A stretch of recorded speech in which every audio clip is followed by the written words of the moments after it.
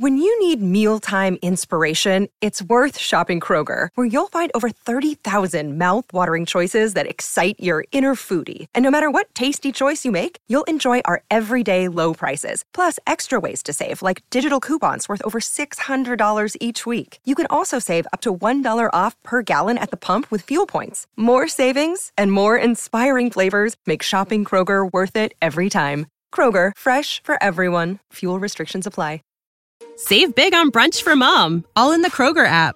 Get 16-ounce packs of flavorful Angus 90% lean ground sirloin for $4.99 each with a digital coupon. Then buy 2, get 2 free on 12 packs of delicious Coca-Cola, Pepsi, or 7-Up, all with your card. Shop these deals at your local Kroger, less than 5 miles away. Or tap the screen now to download the Kroger app to save big today. Kroger, fresh for everyone. Prices and product availability subject to change. Restrictions apply. See site for details. Hey everybody, check out the Break the Bell podcast, where we believe your voice is your most powerful weapon. We're a weekly dose of our take on what's going on in the world, mixed with a side of history. Find us wherever podcasts are found or on social media handle at Break the Bell Pod. And most importantly, never stop talking. Ladies and gentlemen, you are now entering the Second Big Comics podcast, starring Mark Claire and Remso Martinez. It's a story as old as time. Boy meets spider, spider meets boy. And what do they create? They create a Spider-Man. You may have seen him on screen, in animation, in video games, and definitely comics. For me, my love of Spider-Man started almost, from the moment I was born. Today we're talking about the first volume of the series that made me a lifelong Spider-Man fanatic. We are discussing Ultimate Spider-Man Volume 1 by Brian Michael Bendis and Mark Bagley. Speaking of Marks, we've got the one and only, the infamous, miraculous, mighty Mr. Mark Claire. Mark, how is life? Life is good, Remso, and I am Mark, spelled properly with a C, classically spelled with a C, not like this Bagley and all these other Marks out there with K's on their name. The communist Marks. It's like the Carls. I always get confused with the Carls. It's like, are you the Freedom Carl or the Communist Carl with a K? Are you the K Carl, the C Carl? That was one of my favorite scenes in RV with Robin Williams, and he's like, "This is my son Carl, named after the father of modern communism." I'm gonna go ahead and not even try to pretend I've seen that movie. It's actually, I don't know why I brought it up as an example. That's probably my favorite Robin Williams movie. But would you rank it higher or lower than Shaggy Dog with Tim Allen? Which I've also not seen. Higher. One day we're gonna have to do a Remso random movie review show where I just watch all these movies that you mentioned that I've never seen in my life. You've never heard of RV? I've heard of it, but I've not watched it. RV, I'm pretty sure, may have been the last movie he ever did. Unlike my co-host here, I have not seen every movie I've heard of. Mark has no life. That is where we're going with this. That's why I don't have time to watch every movie that's ever been made, or some 3 times. I am basically Wonder Woman. You shut your mouth. I am basically Mystery Science Theater 3000 in the flesh. But moving on to grander things. I don't think we have any Patreon notes or anything. Oh, yes, so we do, because we always do. That's the note. We've money. Send money. We have been shitting content. Not as much as, other podcasts out there. We don't want to dick measure against, the Weird Science, Marvel Comics, and the Weird Science, DC Comics. We don't want to dick measure against them at all because they will come very short. They will schlong slap us across the face like in prison. It's we're striving to follow our hero's lead. But this past week alone, we had another new Remso rant on Sunday. We had another random Marvel Comics podcast with Mark on Sunday. The day that you're listening to this, Wednesday, right now, we have another Remso versus the MCU Phase 1. All I can say is, we're given the goods. We're mailing out comics. We're scheduling calls. We're having so much fun. And the Second Break Comics fan zone is literally probably the only reason why I still have Facebook at this point, because everything else is just doom and gloom. But the Second Break Comics fan zone is Eden for nerds and nerdettes alike on Facebook. We got into a bit of a frenzy, because just to kind of give you a preview of the stuff that we talk about. Mark, did you see any of the Transformers films? I'm not even going to get specific. I'm just going to be like, have you seen any Transformers movie? I have seen any of them. I have not seen all of them. Okay. There was a movie that came out a couple years ago called Bumblebee. Do you know who Bumblebee is? I do, and I know that it stars John Cena, but believe it or not, despite being a big John Cena fan, I have not seen that film. Is it because you can't see him? It's because I couldn't see him. Yes. Yeah, well, Optimus Prime is in the Bumblebee movie, and apparently the actual semi-truck that they used to drive around in the scenes, they are selling it right now for only $21,000. And this is why I really want us to, just dominate, especially with our patrons, because I think we could actually afford to buy and maintain that truck, put SPC logo. And maintain is the key. Yeah, these things and like maintain. And we could put SPC logoing everywhere. And when you press the horn, I've already been thinking about it. It'll be like Autobots roll out. I will drive across the country. And if I will basically treat this like equity. So if you come into Patreon for Second Break Comics at a certain level, you can drive the Optimus Prime truck at some point. I'm just like, I don't know any of the logistics. I haven't really thought out numbers and like liability and shit like that. But people, SPC Nation, I beg of you, help us buy the Optimus Prime truck, because that shit would be bitchin'. Yeah, that's talk about a Patreon goal right there. What do you think we need to get to? About $10,000 a month? 2 months to pay for it, and then the maintenance. We need to think about the cost of insurance alone. We've got a driver, Prime Meyer, our very first patron, a patron so pure of heart that he joined our Patreon before we even published an episode. That is how pure Prime Meyer is. But he is also adept at the driving of such trucks. So I think we've got a situation here that is going to work out. We just need you see. His heart is pure all-spark. But seriously, people, this is the stuff that only dreams are made of. Most of what I know about the Transformers movies is from the ride at Universal, at least out here in Hollywood. I don't know if they have the same version on the East Coast Universal, but that ride is amazing. And you got to find the all-spark. That's the whole point. I've seen clips of it on YouTube. It's awesome. The closest thing we have to that is the old Men in Black ride over at Universal Studios. It's a little bit like it, but I think the Transformers one is a bit cooler. But either way, all that to say, please consider supporting the show on Patreon. We're giving out regular bonus content from Mark and I and friends. You're about to go ahead and put out the last episode going over the finale of WandaVision with our good friend Dan Smots from The System Is Down. What I love is getting to go to a bunch of my local comic shops and picking out mystery graphic novels to go ahead and send out to our for our epic crossover patrons and above. And then, really the Journey into Mystery call, where we actually get to talk about stuff we're doing on the show. It's evolved into just the SPC frat. I had a blast, catching up with a lot of you on last month's February call, where Mark was in a coma or something doing other stuff, non-SPC related. I guess you could tell who loves you more. And really, this is the best part of my week, getting to sit down with Mark and talk comics, and then getting to spend the rest of my time learning how to have fun and entertain all of you, so I can entertain myself at the same time. So really, from the bottom of my heart and Mark's heart, support us so we could support you. It's all about fun, and we have a lot more fun. The more you get access to us, the hosts, the more you hear the bonus content, the more you get all the inside jokes, the more you get the memes, as Prime Meyer posted a nice little meme referencing just a little inside joke from the WandaVision recaps. I'm not going to say what it is, because what will be the point? If you're not listening, then you're not going to get the joke, and if you are listening, you already know the joke. So no point in stating it here, but it's a good time. Absolutely. So, Mark, this has been, this was actually going to be my first episode that I wanted to produce a while back, but I didn't want to be like super basic and predictable. So I wanted to taper off to kind of let people understand that I'm more than just my childhood love Peter Parker, Spider-Man. I tell people that Batman is my favorite superhero, but really, like, at the end of the day, I think I can say this: Spider-Man is my favorite character in all of fiction. Wow. Like from my earliest memories, I had Spider-Man shirts. I had Spider-Man light up shoes as a kid. I had the action figures. I was watching the 90s animated series. I would sing, the old 60s cartoon, Spider-Man does whatever Spider can. My life is just this character. I'm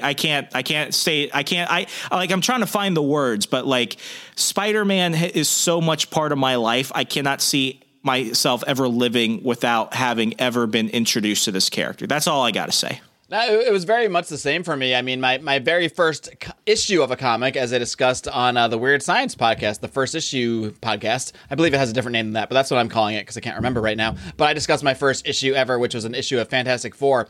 But the first character and the first title that I really, really started to get attached to once I got further into comics was Spider-Man. I mean, I was Spider-Man obsessed. I was basically just a Marvel guy at first before the death of Superman and Nightfall kind of pulled me over into the DC universe.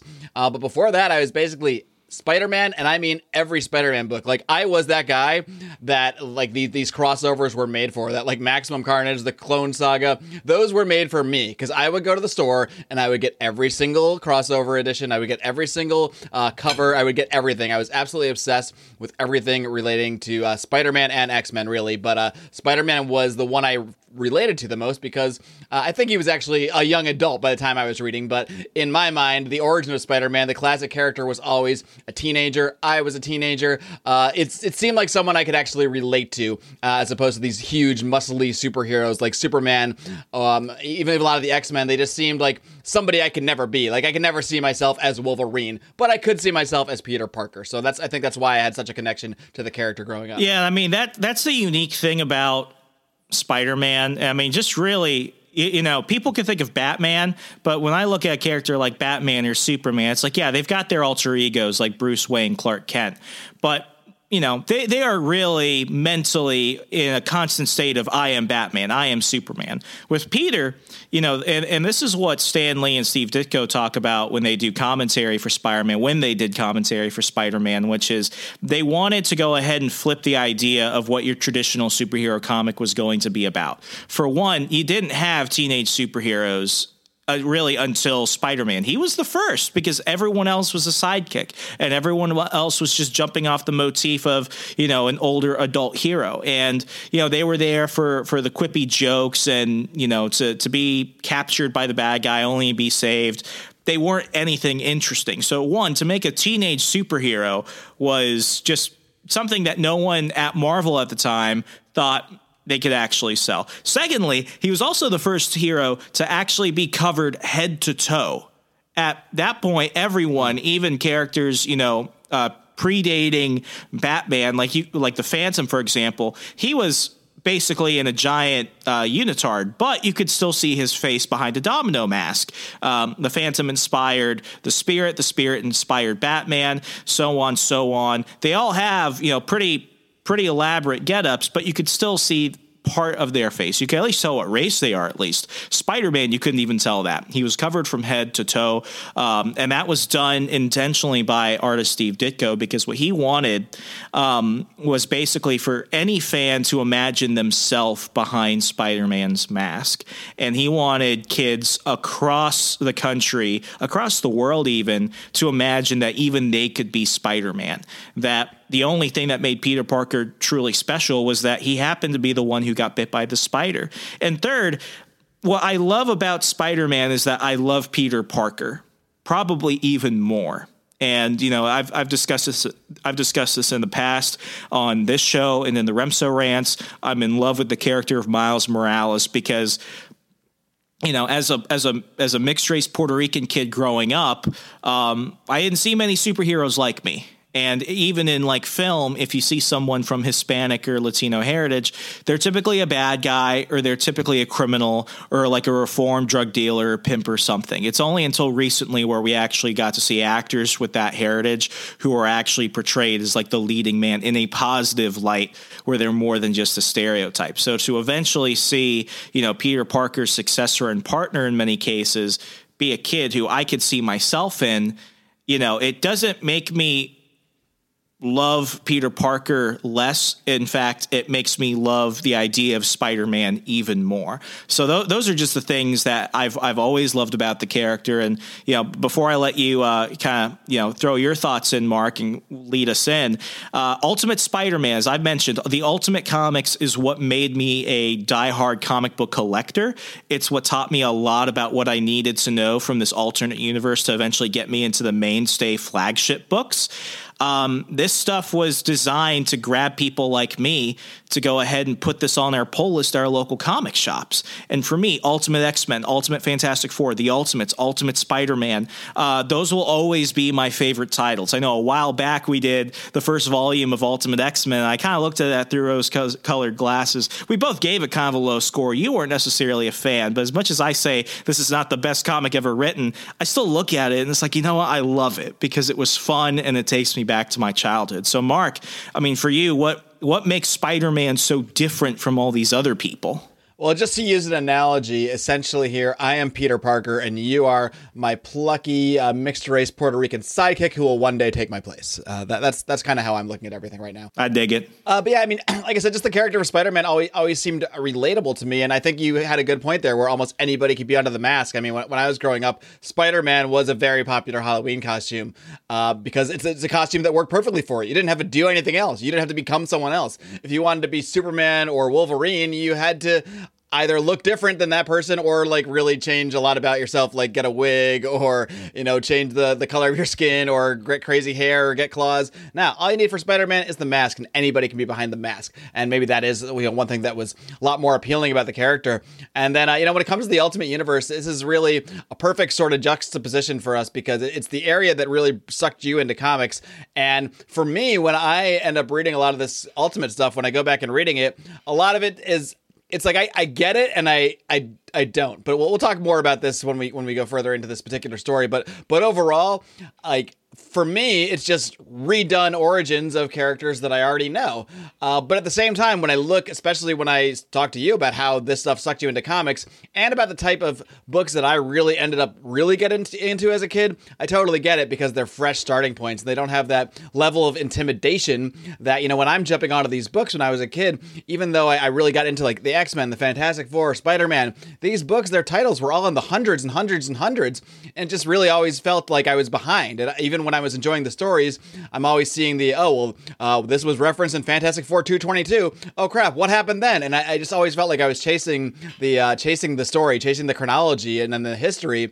Whereas what really got me into the Image comics at first was that fresh start, was the fact that I could pick up Savage Dragon from scratch and it's this whole new universe and I'm not behind. I'm there from the beginning. And I think that's a lot of what the Ultimate Universe served as you, but for these same Marvel characters that had been around for a long time. Yeah, absolutely. And before we get started, you and I talked about this a little bit. We didn't get into too much detail, and I don't want to spoil this for our review of this volume at the end of the show.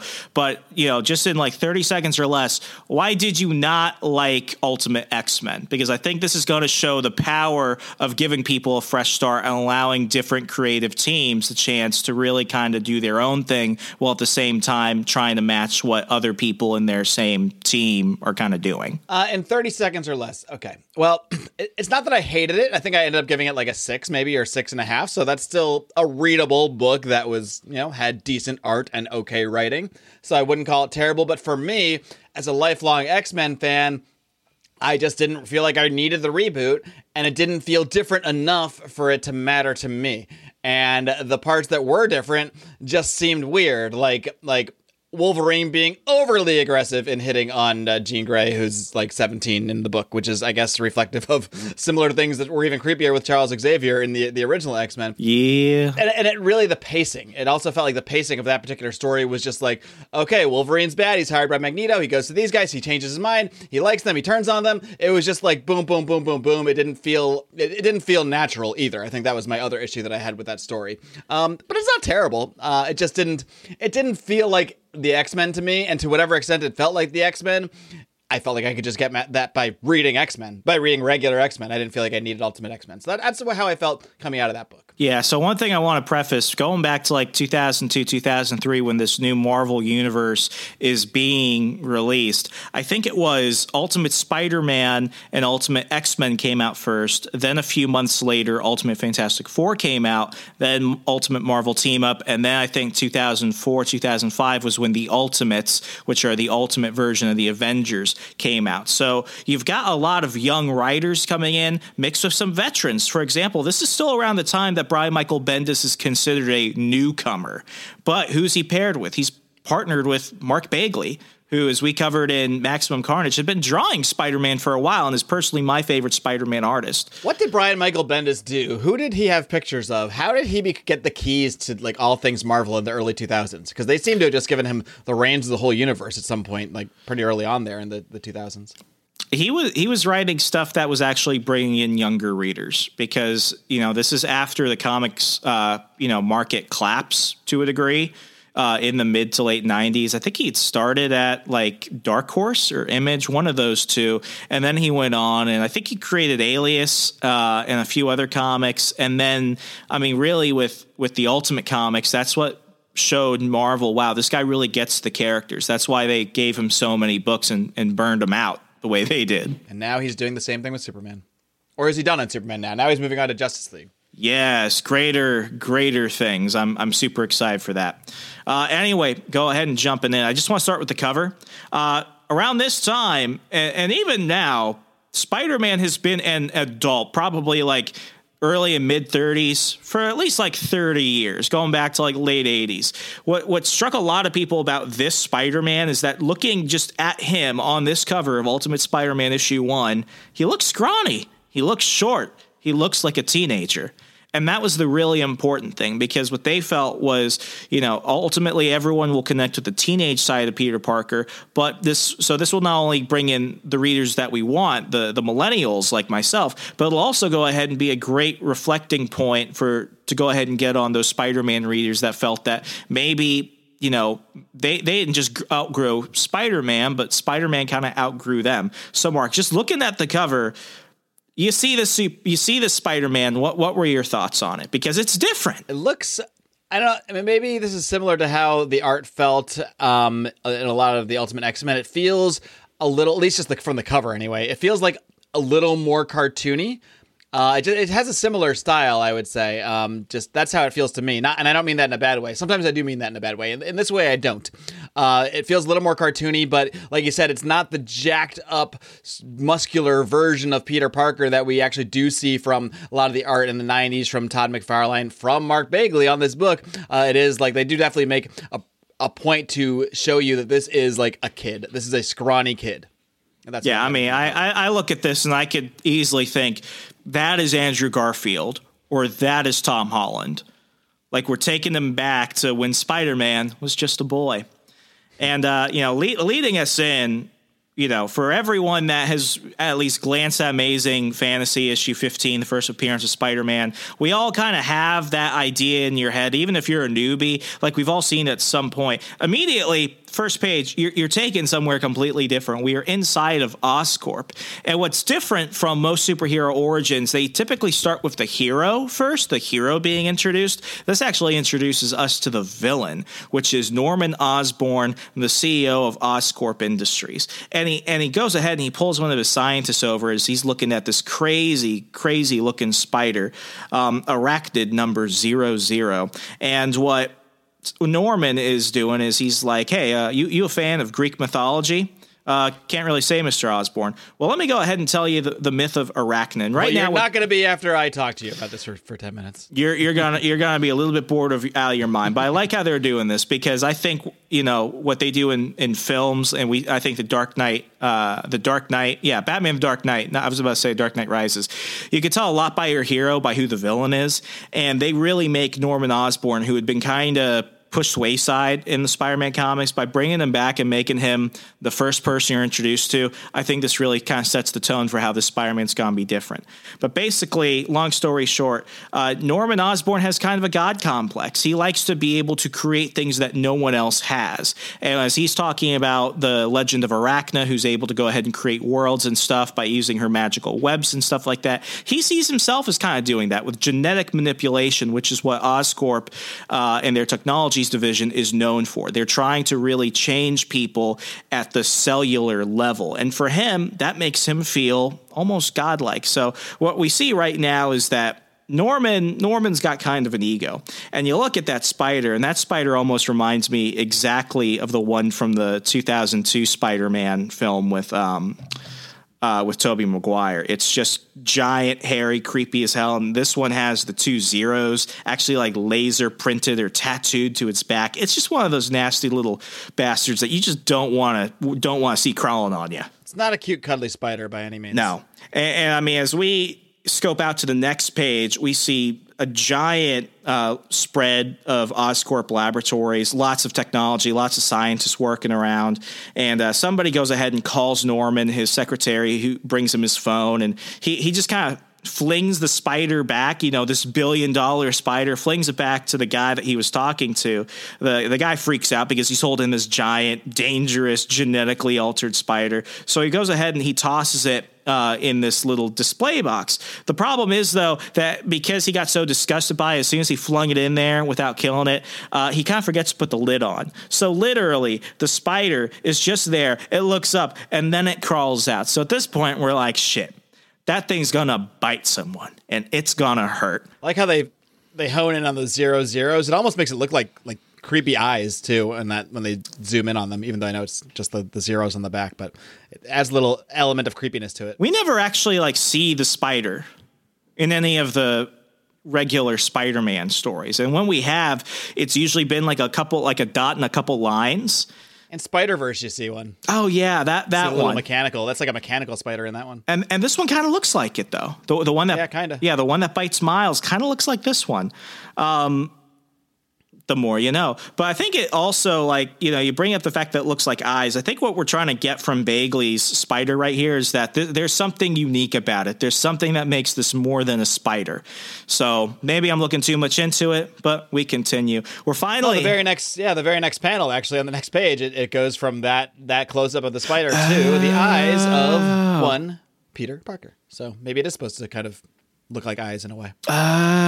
You see, folks, you got to get your hands on this one. This is why you got to read your books twice. Once the first time and the second time on a podcast. That's when you start to notice stuff. Mark, I have read this comic hundreds of times over probably 15 years, and I never noticed that until right now.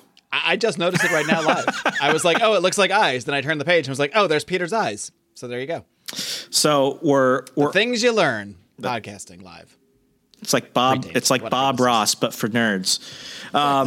We're over at the Westwood Mall food court in Queens, New York. We're going to paint some creepy little eyes right here. All right. Make them a little bit more menacing. Creepy little spider hairs. Oh, perfect. There's no mistakes, just happy accidents. Peter Parker looks like... It's just occurring to me there's probably a generation... Actually, you should be in that generation almost. I knew Bob Ross. People that I know you do, but I feel like there's probably a lot of folks your age who don't, or at least don't have the appreciation for it. So I'm glad you do. You were raised right. They're not people if you don't know Bob Ross. If you were born after 9/11, I don't consider you a functioning adult. You're still learning to talk and shit like that. That's fair. Anyway, back to Peter Parker. We see him at this mall food court. Usually you go to the mall, have fun, hang out with your friends. No, he's reading a science textbook, and he's enjoying it like a nerd. So he goes back to his table.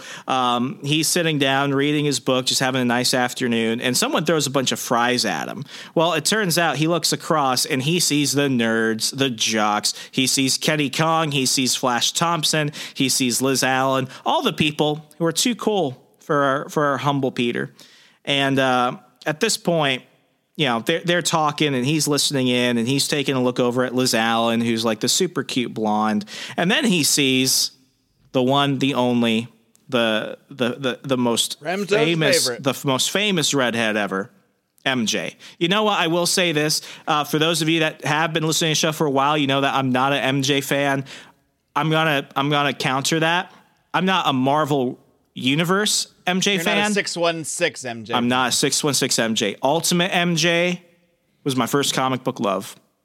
All right, she is, and as we continue on through this story specifically, you'll learn why by the end of this episode why I love this MJ. I kind of like Ultimate Liz. Gotta be honest.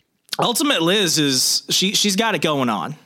She's got some spice to her. So he's just looking around. You know, they're you know, the guys are just messing around, throwing French fries everywhere, being bullies, jocks. Everyone else is just having a good time, and Peter's just kind of lonely. So at this point, you know, Kenny Kong, he's a giant bald guy, and he's actually unique to the Ultimate Comics. So he was an original character for this. We see him, you know, he notices Peter, and he just starts throwing more freaking fries at him. So one of his friends is like, "Oh man, that's a 5-pointer," and Kenny's like, "Oh, I'd give that a 4." So they're just laughing at Peter, and you know, Peter doesn't do anything. He's afraid of them. He's a nerd. He doesn't fight, so he just brushes off his glasses and he just moves on. Meanwhile, MJ looks over, and she actually feels kind of bad for him.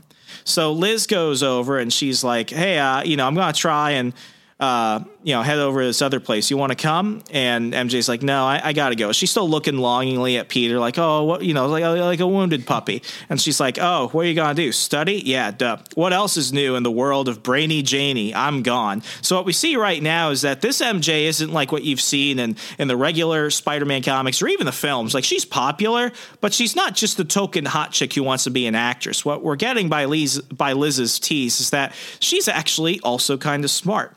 So, you know, the panel... She's not just the club and model Mary Jane of the 616 MU. She's beauty and brains. So we go back to Peter at the bottom of the page, and he just looks sad. Like, he's just completely broken. He's got no fight in him. And MJ looks over, and she this is what I love about Bagley. He can tell you everything you need to know without any words. The look on MJ's face is just pure, I feel bad for you. And, you know, as they pan out from Peter, as it makes it look like he's more isolated as we scope out, it really paints a picture in less than 2 pages. This is the loneliest, saddest kid on earth. Exactly. He wants to read about sodium carbonide. He doesn't want to get involved in food fights, and he doesn't even really care too much about getting involved with hitting on Mary Jane or any of these chicks. He just wants to read his darn books and eat his lunch. Yeah, and I'm not even sure if he has lunch. They saw him with he's got a soda. I guess he probably ate his food real quick so he can get into his studies. He's probably broke too, as we'll figure out a little bit more. But to make matters worse, what happens? Kenny Kong goes ahead and throws a giant freaking taco straight on Peter. And what does Peter do? You'd waste a taco like that. When I was growing up, like, Taco Day was the coveted food day. Like, you're not going to waste a taco on just any old nerd. No, I mean he must be rolling in dough to go ahead and get all that, you know, taco missile money. But, I mean, it just keeps going. Like, Peter's just freaking taking it. And the look on his face is like he went from just really sad to like he's got no emotion. He just looks depressed. So Kenny's just screaming, "Goal!" And, you know, his friends are just laughing. That's when we see some mystery adult walk out of the corner. And he walks behind Peter and he's like, "Hey, Peter."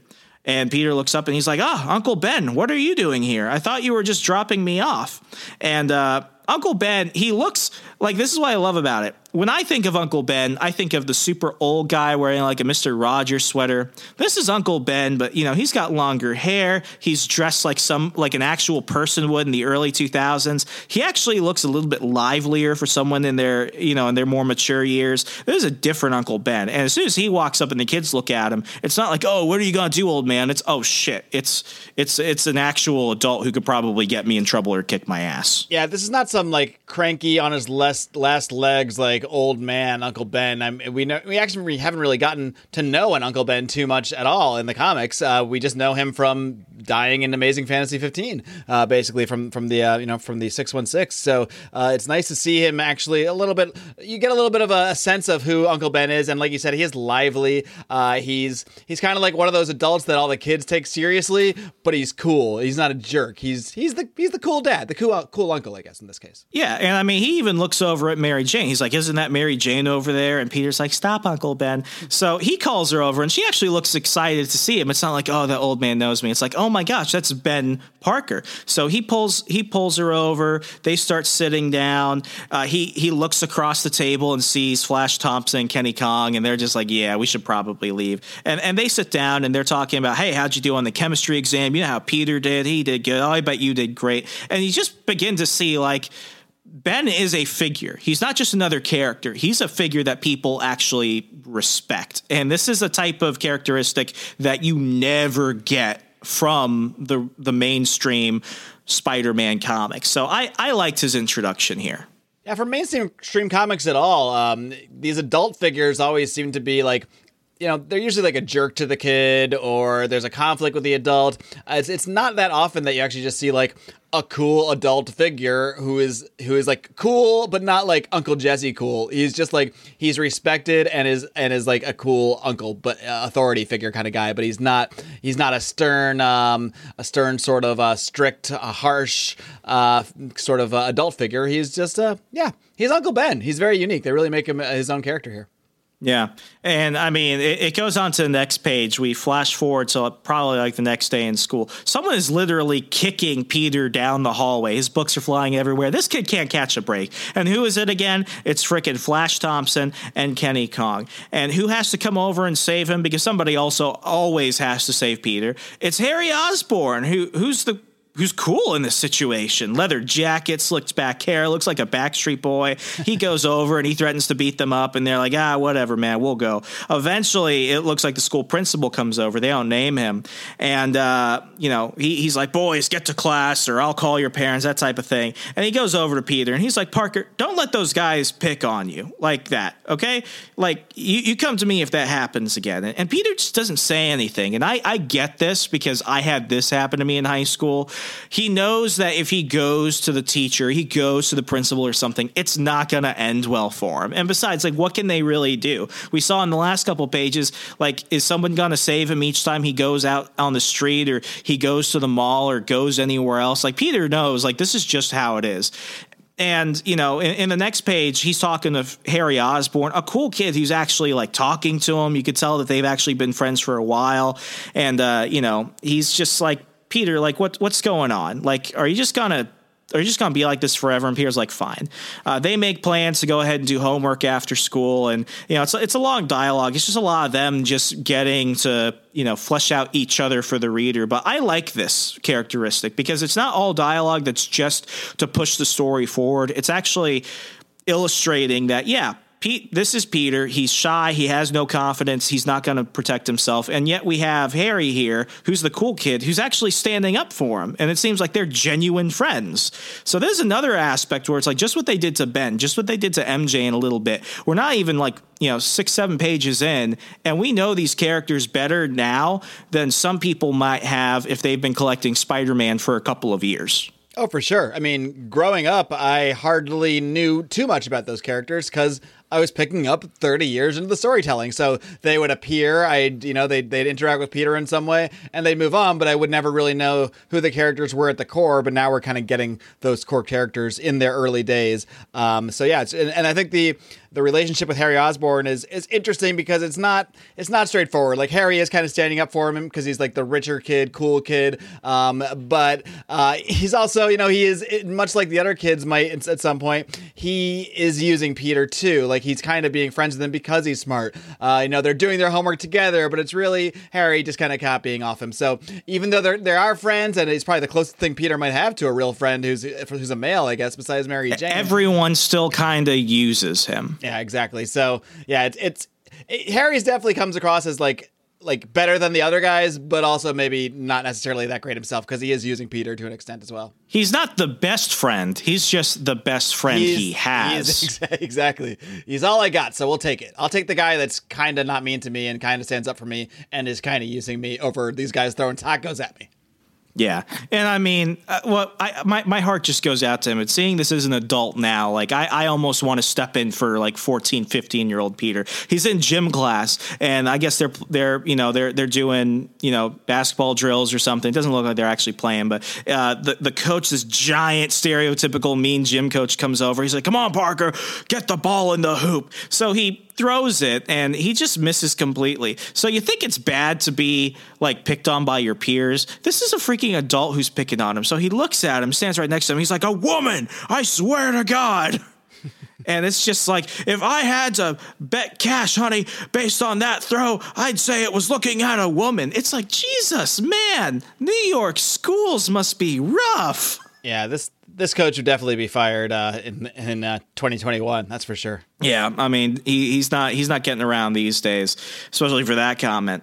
Now we go back to the Parker home in Forest Hills, Queens, and now we meet Aunt May. Aunt May and Uncle Ben, they're trying to get, some details about his day from Peter. They're trying to ask him all these questions. They're just trying to communicate with him. And as they're eating dinner, what's he doing? He's just reading a book and he's not talking. And Aunt May looks at him and he's like, he's so quiet. And Ben's like, he's thinking. It's like, with May, there's concern, but with Ben, it's like, he's not that concerned, not because he doesn't care, but because he knows Peter. It's like he's listening to us, but he's off like zoning out. So it doesn't come from a place of he's being rude as a kid. It's coming from a space of he's just a kid who's thinking. He's deep and lost in his thought. He's just reading about his chemical compounds. He's going to do his thing here. Yeah. And I mean, they talk about, he's just like his father was. And, we can kind of get the idea. Peter's an orphan. If you didn't already know this, Peter's an orphan. So he's got a lot of shit going on with him. Like in the original Amazing Fantasy and in Spider-Man issue 1, we're just told everything about Peter. Yeah. Now in this, we're actually getting to learn along the way, and we're seeing the impact because it's a lot of things that you have to process, not just in I'm being told, therefore now I know type of situation, but as a reader of this, somebody who's looking at the artwork, you're processing it all a little bit more emotionally. This feels more to me like it could just be like not necessarily a brand new Spider-Man I've never heard of before or a new universe. To me, it feels just kind of more like a Spider-Man year 1. Like let's get a fleshed out version of what really happened. That's kind of how I take a lot of this at this point. Was this the first Ultimate title, the Spider-Man? Yeah. Okay, so they are really launching a new universe from scratch here. Absolutely. I mean, this, as I mentioned, this and Ultimate X-Men, I think, came out the same week. And then like a few months later was Fantastic Four. And then a full year later, they did the Ultimates. And we've had a bunch of scatterings of like smaller series, and there were a few limited series. But they want you to know that this is different. So while things might be similar, don't expect them just to be just another retelling. Mm-hmm. So now we flash forward past dinner. Harry is in the basement, and as you mentioned, Harry's just really there because they're studying, but Peter's doing his work. And what frustrates Harry is that he's kind of wanting to get out soon, so he's hoping that Peter can kind of get their work done sooner. And he looks around the room and he sees that Peter's been working on all these other science projects, and he's like, "Man, like what's going on with you? Why can't we focus on this? Why can't you put this energy towards anything else?" And this is where you begin to see that like Harry understands Peter, but in a way he's I won't say that he's intimidated. I'll say he's kind of jealous because, as we could tell from the first couple pages, he's the son of Norman Osborn, a very rich, smart man. And Harry just wants to have fun, be a cool kid. So to see that Peter is actually like super interested in this stuff, like he gets that he likes it, he doesn't understand why. That's why when we go back, when we go forward to the next page and we see Harry back at his house in a car, a giant mansion. You know, his dad is getting like he's wearing like a tailored suit and stuff. He's got his assistant there. He's on the phone talking government defense contracts. We begin to see that, he's not like Peter. He's also not like his father. So as we could see, the disconnect between him and Peter is also the same disconnect between him and his father, because he doesn't understand how he thinks, how he is the way he is. Why can't they just have fun and be more like him? Or why can't he be more like them? It's a question that comes out. Yeah, it doesn't even seem like his father even knows him at all. I mean, he does know him, obviously, but he doesn't really care about him or care what his interests are or care anything about Harry. He's just like another object in his way while he's going about his day of running Oscorp or doing whatever he's trying to do with that. And Harry just kind of seems to be there. So like Peter and Harry have definitely contrasting lives. Like Harry Peter, I should say, actually has like an awesome home life. I mean, even though he lost his parents, he's got like the coolest dad figure ever. I mean, Uncle Ben's awesome, and so is Aunt May. Meanwhile, Harry, who's sort of the cooler kid at school, because he's rich, because he's got nice clothes, because he looks like a Backstreet Boy, his home life is not all it's cracked up to be, and his dad's an asshole, basically. Yeah. Oh, going back to that, like this is also another difference. Like we see a younger Uncle Ben, but we also see like a younger Aunt May. I'll probably say like late 40s, early 50s. Not Marissa Tomei, but definitely not the Aunt May we got on screen for like all the Maguire films and the Andrew Garfield films, where it's like she's one bad day away from a stroke. Yep. I kind of like the idea of them being more like surrogate parents and less just grandparents who were just kind of there for them. Yeah, I think in this version, they definitely seem more just like parents who happen to be aunt and uncle, as opposed to like the original Spider-Man. They're kind of like too old and disconnected. Like Aunt May is just crazy old. Like she's not even a mother figure. Yeah, she's always going out trying to buy her milk, like she was in the middle of Maximum Carnage. But, back to Harry, he walks over to his father, who's just screaming at somebody on a call, and he just walks over and he calls him sir. And that's another thing. Like, I don't call my dad sir. I call him dad. And then when like Norman looks over in the next page and he just looks pissed, like he's a dominating person. Like he's an intimidating mofo. Harry's like, Dad, do you remember my science class is coming to visit the labs tomorrow? Because I was kind of hoping that, you know, and then Norman cuts him off. He's like, Martha, will you get this kid out of here? Martha. And it takes the assistant being like, Harry, it might be time to excuse yourself here. And Norman just goes back to the call he was on. And it's just one of those situations where it's like, oh my God, he treats everyone like shit. Yeah, Harry here is more just like a pet who's a nuisance than anything else. It's like get this dog out of my office. Come on, get him out of my way. Yeah, so now we're at Oscorp Industries. It looks like something like, I don't know if buildings are really like that. I've never seen a building like that, but you could definitely tell Norman Osborn doesn't joke around. He's building the future in kind of a Tony Stark-esque way. Like it's very aesthetically futurist. So, you know, the class from Harry and Peter's school, they're doing the tour. And what I like is they don't really like mess around. You don't have to worry about, when it's going to happen, because it happens on that page. They're walking around. Peter is standing next to MJ. They make eye contact, little smile there. Next thing you know, you see the panel just zoom in on Peter and he screams. He is yelling. He is just in absolutely utter pain. We go ahead and turn to the next page. We see the spider. You remember the creepy eye spider from earlier? It bites him. What I love about this is it shows what, teenage me was like, oh, this is so metal. The spider bites him so hard. We see like a whole stream of blood just dripping down his arm. This is a serious bite. This is not just a little spider nip. Yeah, it's not like in the film where it's just like, ow, and then he flicks the spider. It's like, holy shit. And everyone like sees it and they look around him and they're like, holy shit. I love this part because he flings the spider and it lands straight on MJ and she starts screaming like, oh my God. And what happens? Peter blacks out. MJ smacks the spider with a book, and then Kenny Kong comes over, slams his foot on it, and screams, "Die!"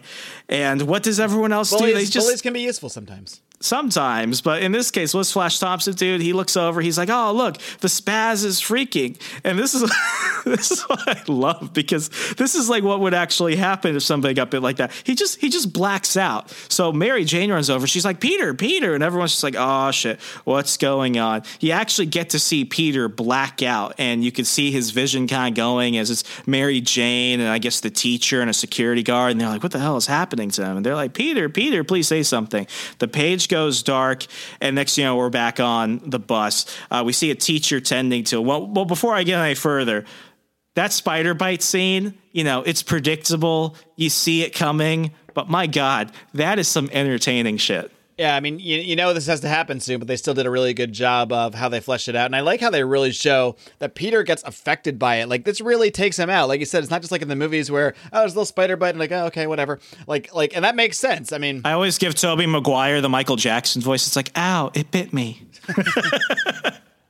Yeah, and so it really and they show the blood, and they show Peter blacking out. I really like the scene where like he kind of sees the people standing over him, and as the blackness just kind of absorbs around his face slowly. So, and it makes sense, because if this spider bite, as we know, is going to radically alter his DNA, and if it was this giant scary looking spider, yeah, it should mess him up. It should start affecting his system more than just a random spider bite normally would. So I think it makes a lot of sense, and they even though again it's coming, but they flesh it out. I also find it funny here that Peter is wearing a no smoking shirt. I don't know if you noticed that. Oh, those no smoking campaigns were everywhere. But, yeah, it places it in the time quite well. Well, speaking of that, in the bus scene, you see the bus driver wearing an Aerosmith baseball cap. Signs of the times, folks. Yeah. Signs of the times. I think Aerosmith was coming back because they did the soundtrack for Armageddon. That made Steven Tyler a good chunk of change. But anyway, we see Peter at the front of the bus sitting next to MJ. God, is that how long ago this was? When Armageddon came out? Yeah. I was a baby. It was still... You were literally a baby. I wasn't allowed to see that in theaters. It was PG-13, so that ages me. But we see Peter sitting next to MJ. MJ is like really caring. Like the teacher there is like, "Hey, we called your aunt. She's going to be at the school and she's going to take you to the hospital." And Mary Jane is like, "Hey, nothing to be embarrassed about, Peter. It could have happened to anyone." Like she's really caring. And Peter looks over and he's like, "Well, why is it this always happens to me?" And she puts her hand on his shoulder and, gives him just that MJ smile. And she's like, "Not always." And like, where's the other hand, MJ? Where's the other hand? Ha. We see the bus go by, and now we're back at Norman's office. And what they're doing is they're basically, going through like the liability stuff because a student got bit. And next thing you know, the assistant from earlier, he's like, "Hey, just want to let you know, there was an incident in the main laboratory floor. One of your son's classmates was bitten by the 00 arachnid specimen." And next thing you know, what's Norman's big concern? He turns around and he's like, Harry shows up and something turns to crap. What a shocker. And at this point, Norman's just like, wait a second, why wasn't it contained? And the guy knows that he's the reason why the spider got out. He's like, we're going to go ahead and, figure this out. And what does Norman respond with? "Fire the floor manager. I want her gone within the hour." And the guy's like, just fine. At this point, they're discussing legal obligations and all this other stuff. And at this point, Norman knows, okay, wait a second, that was my spider. I should be less concerned about being sued by the kid or the school or something. How about this? He turns to one of his guys and he's like, "Hey, man, this big bodyguard dude," he's like, "I want you to keep an eye on the boy. And, go ahead, and while you're at it, let's pay the hospital bill, send them a fruit basket, but keep an eye on the kid." So we know that Norman, like he's truly a monster. He's just so dead set focused on these things. Like he really does see people as like things just at his disposal. It's just, he's very like, he's even more cutthroat as a like an evil corporate CEO than like Lex Luthor. This guy's an asshole. Yeah, and it's clear his concern is obviously not the health of young Peter Parker. It's not even, "Oh no, I might get sued. I need some good PR." No, it's like, you can tell it's like, "Oh, he was bitten by that spider, huh? okay, like it's like we don't keep an eye on this guy. We want to see what happens because this is my spider with my, as we'll see later on, like this. I guess it's like his Oz formula or whatever that that the spider is infused with. So this is more just like an evil science experiment that he's getting to continue with by keeping an eye on Peter Parker and seeing what happens with him. Yeah, I mean, this is. I feel like I know these characters better in this issue than I did at any other point before this, even if we're in a new universe. We're back to Peter's bedroom. He's just sleeping. And apparently he's been passed out for hours, didn't even eat dinner. Aunt May and, Ben, they're a little bit concerned, but, they're just like, hey, we're gonna be fine. And there's Harry, Mr. Slick. He's pal of Peter and probably his only one. Everything's gonna be fine. Osborn even picked up the bill because he thought we were gonna sue. So let's just forget this happened. It was an accident. Let's go back to normal. The next day, Peter can't get a freaking break. Flash Thompson is in his face, starts spitting on him, getting real close to him. He's like, "Oh no, I got bit by a mosquito." They're all. They're all just making fun of him. And Kenny goes over to MJ and he's like, "Mary Jane, if I throws up on you, will you go out with me?" And they're just being absolute assholes. Liz Allen is there. Another girl is there. And, they're just looking at MJ and they're like, "You should really stop hanging out with him. He's getting loser stink all over you. And I heard he threw up on your shoes." She's like, he didn't throw up on my shoes. And, they're just going back and forth. And next thing you know, as Peter's trying to walk away, Kenny wants to get one more last, hit at Peter. Just something to really just let him know, you can't walk away from me until I let you walk away from me. He gets a running start and he's about to kick Peter, but something happens. Peter, it's like the sense comes over him, a Peter tinkle maybe, and he flips around and dodges his foot, grabs it midair, and flips this giant ape of a kid like in a freaking 180. Dude slams on the floor and everyone's just looking around like, what the hell just happened? Mary Jane comes over. Everyone's looking in. They're like, my God, what just happened? And what happens? Teacher comes out. They're like, what's going on? Oh, I didn't get into a fight. Well, he got into a fight. Well, it was Peter that did this to Kenny. The teacher looks at him and she looks at Peter and she's like, I don't care who you are, Peter. Wait, what's going on? Peter starts spazzing out again. He blacks out again. So the kid can't get a break, even when he's obviously defending himself. Yeah, and I just love how we see the effects of the spider bite. It's not instantaneous. He's not just instantly Spider-Man. And we see it slowly continuing to affect him. Like he gets this burst of energy and is able to flip Kenny Kong. But then using that kind of makes him black out and pass out again. So it shows that there's a process going on. There's a process going on inside him. His body is slowly changing and it's not able to really necessarily keep up with the changes. That's why he keeps kind of blacking out like this. Yeah. So now we're at a hospital. They're running some tests on him. They're like, Peter, what's going on? He's like, I don't know. Maybe I just had, a freak moment happen. They're like, okay, we're going to go ahead and take some blood from you. This woman comes over. Looks kind of strange for a nurse because she's got like kind of a malicious face going on. And she goes ahead, gets a blood sample. And what we notice is that she sets it down near one of the nurses' station. And then the bodyguard, the dude that was told to keep an eye on Peter, he comes by and just takes the vial and walks away. And we know that he's evil because he's bald. He works for Norman Osborn and he's wearing the traditional bad guy black trench coat. We could have stopped it bald and we'd know. We would know. Don't trust bald people.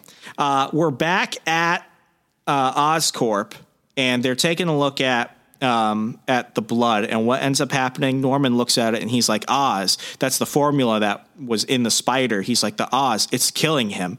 And the one assistant is like, how? And he just turns, he's like, well, I don't know. And at this point, they're just wondering, like, what's going to happen with this guy? So rather than just let Peter die and assume that this is just another tragic incident that's going to happen as a result of the bite, what they want to do is they want to kill Peter and drag his body back to experiment on him. So Norman's just freaking not the nicest person, if you haven't been able to get that by all the other things by now. Anyway, we go back. Peter seems fine. He's talking with Aunt May and Uncle Ben about May's cooking, and it's just, that banana bread looks amazing, I gotta say.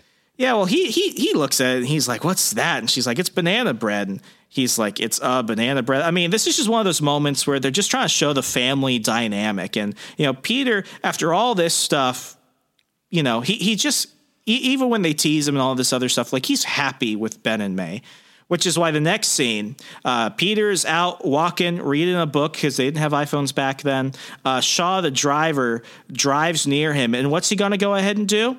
He's going to go ahead and run over Peter. So he's speeding right behind him. And just before he's about to hit Peter with his car, the Peter tingle, the spider sense comes back, and Peter does a freaking backflip like a freaking ninja, dodging the car. And at this point, the guy looks around. He's just like, what the hell just happened? And Peter, what's happening? what a good guy. Peter's such a good guy. He's like, Mister, oh my God, are you okay? He's so innocent. And this is what's crazier. This dude, we find out his name is Shaw. Shaw's about to pull out a gun. Peter sees it briefly. Then the Peter tinkle comes back, and he starts running back before the dude can pull out the gun and shoot him. So what we see now is that his spider sense is working, his strength is working, and his agility is working. So Shaw calls Norman back, and he's like, dude, it's like something's going on with this kid. I tried to hit him. He did a backflip. He knew my gun was about to get pulled out. Like, what should I do? So Osborn is just like, you know what? Abort. I want to study that kid, not kill him. So at this point, Peter's in the basement. He's trying to think, like, what's going on with me? What the heck is going on? He's having flashbacks of everything that's happened the last couple of days. He's like, I knew it. That van was coming for me. I knew it before it was about to happen. So he starts researching on Oscorp, on Oz, on all their projects, does his own little experiment. And at this point, he's downstairs real late, and May comes down. She's like, Peter, get up here now. Ben and May hear about the fight that happened, and they're just worried about him, because how is it Peter, of all people, gets into a fight at school, still won't tell anyone what's going on, does not tell them about the crazy bald guy that tried to kill him. And at this point, he apparently a day has gone by. He just didn't even go to school. So Ben and May are just like, what's wrong with you? And he's like, I didn't feel like going to school today. All right. So they're trying to, discipline him as parental figures should. And May is just like, what, you didn't feel like going? So at this point, the quiet kid who never fights back, he lashes back. He's like, school isn't the party you think it is. All right. And next, May, who's always just the nice, sweet, angelic, saintly grandma figure, she's like, well, you're not supposed to be having a party. You're supposed to be in school to learn. So at this point, Peter is trying to maintain his temper. He's got his fingers on the wall, and this is where we see one of his most infamous powers. As he lifts his fingers off the wall, he pulls out a chunk of the wall, doesn't tell anyone, gets into a fight, goes to his room, and at this point, he's just not having it. So Aunt May and Ben, they walk away. They're just like, you know what? We'll let him have a day. He's fine. He's just going through a lot of shit at this point. So Peter tries to give fall. the kid a break. He just had this spider bite. He's getting picked on at school all the time. He's blacking out. I mean, let him take a day off. What's the big deal? Yeah. I mean, he's having a rough day. He's trying to go to sleep, stays awake till 4 a.m. So he sees that, his fingers are grabbing shit, super strong, got this Peter Tingle spider sense thing, like a ninja agility. So what does he start doing? He starts thinking, I wonder, goes up to the wall, starts climbing on it, and then he's on the ceiling, and he's just like, okay, I'm crawling on the wall, something's going on. End of issue 1. And I will say this was an extra long issue. The others are going to be a little bit shorter. But, I mean, for a first issue, retelling of an origin story in such a different way from what we're used to for Spider-Man of all people, what are your thoughts on issue 1? Well, I really like that we really do get to know these characters. Like we get to know them as people way before super stuff happens.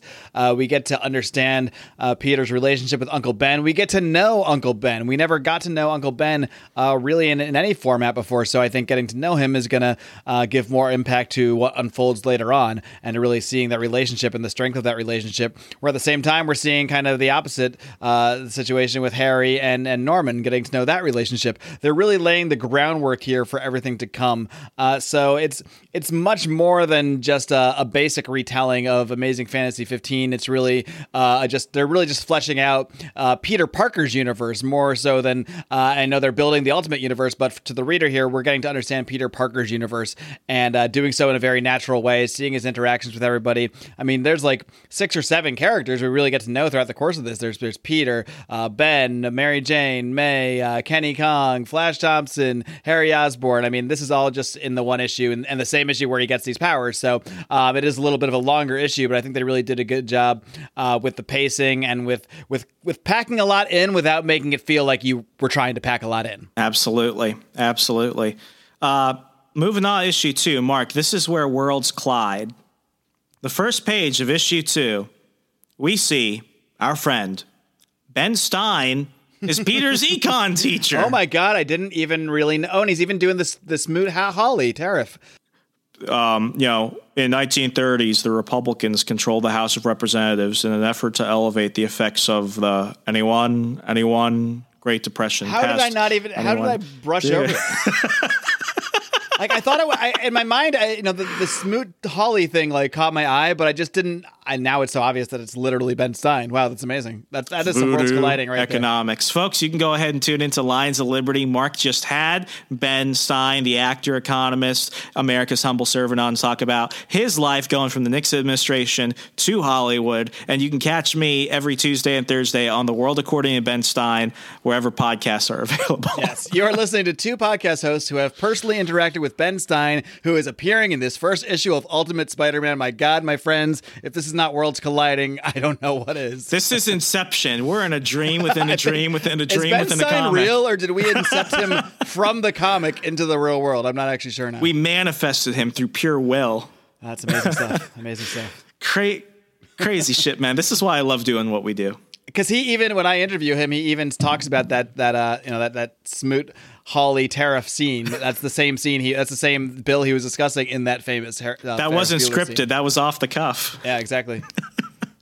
Anyway, we see America's humble servant Ben Stein is Peter's econ teacher, giving the exact same speech from Ferris Bueller's Day Off. Peter has not slept. He's freaking out. He's shaking a little bit. He's looking over at MJ. He's like, I feel weird. I feel sick. I'm not paying attention. MJ's hot. What's up with my hands? What's going on? And next thing you know, like he just kind of spazzes out. He spazzes out. That's a good way of doing it. Yeah. And he smashes his desk. Now, don't get me wrong. I hated these desks. It's the desk that's attached to the table. Hated those things. But he freaking destroys it. And he flings back like he's possessed. He screams again. It's like, Peter, if I was just one of his classmates, I'd be like, that Parker dude is a freak. Yeah. I mean, if the blackouts and flipping Kenny Kong over weren't enough, him just randomly destroying a desk in the middle of class, yeah, some weird stuff's going on with this kid. I'm going to ask the next, I'm on Ben's show tomorrow, so Tuesday. I'm going to ask if he knew he was in this. Yeah, we got to find that out for sure. I promise I will ask him if he knew he was in a Spider-Man comic as Peter Parker's teacher. Crazy stuff. I'm going to guess he doesn't, and then we'll start the lawsuit where he goes to claim his royalties. He'll be like, I was in Spider-Man. Oh man, I can't wait for that. Anyway, so Parker. Everyone's looking around Peter. They're just like, what the hell is going on again, man? You're a huge spazoid. And they're just mocking him. And Peter's just in the rubble. And he looks up at Kenny Kong and Flash is like, hey, how about you shut that stupid face of yours or I'll shut you up. And they actually look afraid because they're just like, we don't know who this kid is anymore. He's just kind of freaking us out. So Mr. Ben Stein walks over and he's like, that's quite enough, Peter, please. Peter runs out to the bathroom. At this point, he's thinking like, what the heck is wrong with me now? I mean, 1 minute. And I just want to mention, this is also the first time we're in Peter's thought balloon. I just realized this. There is no Peter thought balloon in issue 1. So this is the very first time we're actually getting inside of Parker's mind. Inside Peter Parker's mind. Subscribe on Substack today. He's thinking, he's like, should I talk to a doctor? Should I tell my teachers, Aunt May, somebody? I mean, just something's going on with me. And then he's like, wait a second, pulls down his sleeve and he's like, what? Where'd this come from? And he's got some guns on him. My first muscle. Puny Parker's got a bicep. His very first muscle. I was 35 when I got my first one, so he's ahead of the game. speaking of game, we're back in gym class with the dick teacher and everything. And what ends up happening is Flash Thompson is going over to MJ and he's kind of, being all Harvey Weinstein, pinning her up against the rafters of the stands. And he's like, so come on. I know there's something going on here, Brainy Janie. I've been checking you out. And she's like, well, have you? Do me a favor. And just about the time she's about to tell him to go like screw off or something, what Peter does is he actually, using his newfound spider strength, he couldn't hit the hoop earlier. He flings it at Flash Thompson, smacking him in the face. And Flash looks like he's like, it hurts. So got him right in the throat. It looks like it really hurt. The teacher, the coach, he's not even mad. He's just like, whoa there, Parker. So Peter comes over and he's like, you keep your hands off her, Thompson. Just leave her alone. And, they're about to fight. The coach jumps in and he's like, what, get out of here, hit the showers. You're done. It looks like he's actually taking Peter's side on that one. So next thing you know, Flash is threatening him and they plan a fight. And at this point, Peter's just a badass. He looks over and he's like, hey, sorry, Mary, that wasn't, I didn't want to do that. And she's like, oh, thanks, Peter. She's a little turned on at that point. She's like, damn, she's smart. And he just threatened to fight the school's biggest bully. That's some badass stuff. Yeah, I mean, she liked him well enough before he could stand up for himself and defend her against unwanted Weinstein-esque advances. So now, I mean, see ya. Yeah, and if things have not been already pretty good for Peter Parker this day, ditches the glasses, goes to fight Flash in front of all their friends and everything, all their classmates, like behind the school or something. And Flash is just, throwing punches at him and Peter's just dodging them because he's got his new spider sense and everything. At this point, Peter's just like, okay, Flash, I'm serious. I don't want to fight you. And Flash, he's got his fist cocked back. He's like, well, you should have thought of that before he doesn't even finish the sentence. He throws a punch at Peter. Peter grabs his fist and breaks his hand. Jeez. At this point, everyone's just horrified. Flash is in tears. You could actually see in like the bottom left corner of the panel, his hand looks all mangled. And everyone's just like, oh God, my hand. Like it's pretty horrifying. And Peter is actually kind of horrified himself. He's like, man, I didn't want it to come to this. Well, maybe you'll learn to stop being a bully now. Yeah. That's the way I see it. At this point, we see Kenny Kong over at Harry Osborn's, and they're talking about the fight and everything. And Harry's just like, you mean he broke his hand? And Kenny's like, yeah, it was all mangled like this. I mean, the dude went to the ER. And who's listening in with a slight smile on his face? Norman Osborn. He's hearing everything, and he's just like, interesting. So he tells Harry, he's like, Harry, get over here. Harry, are you friends with this Parker kid? And who had the accident on the field trip? So Harry tells him everything and all this other stuff, and he's just like, he comes from a regular family. He's a good guy. He's just Peter. So Norman is like, listen, I want you to bring the boy to the lab after school tomorrow. I feel bad for what happened, and I thought I'd make it up to him. Give him a personal tour. Do you think he'd like that? And Harry's just like, yeah, you kidding me? He'd love that. So Norman, being nice, which isn't him, he looks at Harry and he's like, good, I'll see you kids after school. And Harry's just like, okay, cool. He gets to spend some time with his dad. Yeah, Harry's like awestruck here. He's like, wow, Dad wants to hang out with me. I'm like, no, you idiot. Clearly he doesn't give a shit, but Harry seems at least excited that his dad has any interest in anything he's doing at all. Yeah, and I'm actually going to read the dialogue for the next page. We're back at Peter's house. Well, yes, and I'm sorry for what happened, and it's too bad. The way I heard, it's been your boy picking on Peter for some time, and he was just defending himself. What we're hearing is Ben on the phone with Flash Thompson's parents, and as we go back into the house, we see him hang up the phone, and he's like, great, Aunt May's there. Peter looking all sad on the table. He's like, what now? And Ben is like, $2,500 hospital bill. And if we don't pay it, May's like, what, $2,500? This is really the times. This would be like a $20,000 hospital bill today. Yep. But we're not here to talk about the causes of healthcare price increases. For more on that, find us in our other lives. in a world more complicated and less complicated than the one we're in now. Indeed. But things are complicated for the Parkers. Ben is like, if we don't pay for it, they're going to sue us. And Peter's just like, are you kidding me? And May is like, Sue, oh my God, what are we going to do? And Ben is like, what can we do? Well, a lawyer bleed us dry on top of paying the bill or just pay the bill? And May's like, well, I mean, let's think about this. He's like, May, he broke the kid's hand. What can I do? So, I mean, they're just trying to figure it out. And Peter's like, I was just defending myself. And May is just like, I mean, forget all this other stuff. How did you break his hand? I mean, that's the thing that they're really freaking out about. They're like, Peter he can't break Play-Doh. He's breaking that guy's hand. So Peter slams himself and he's like, what am I supposed to do? I'm so sick of being picked on all the time. For once I defend myself. And what do I get from you? A lecture.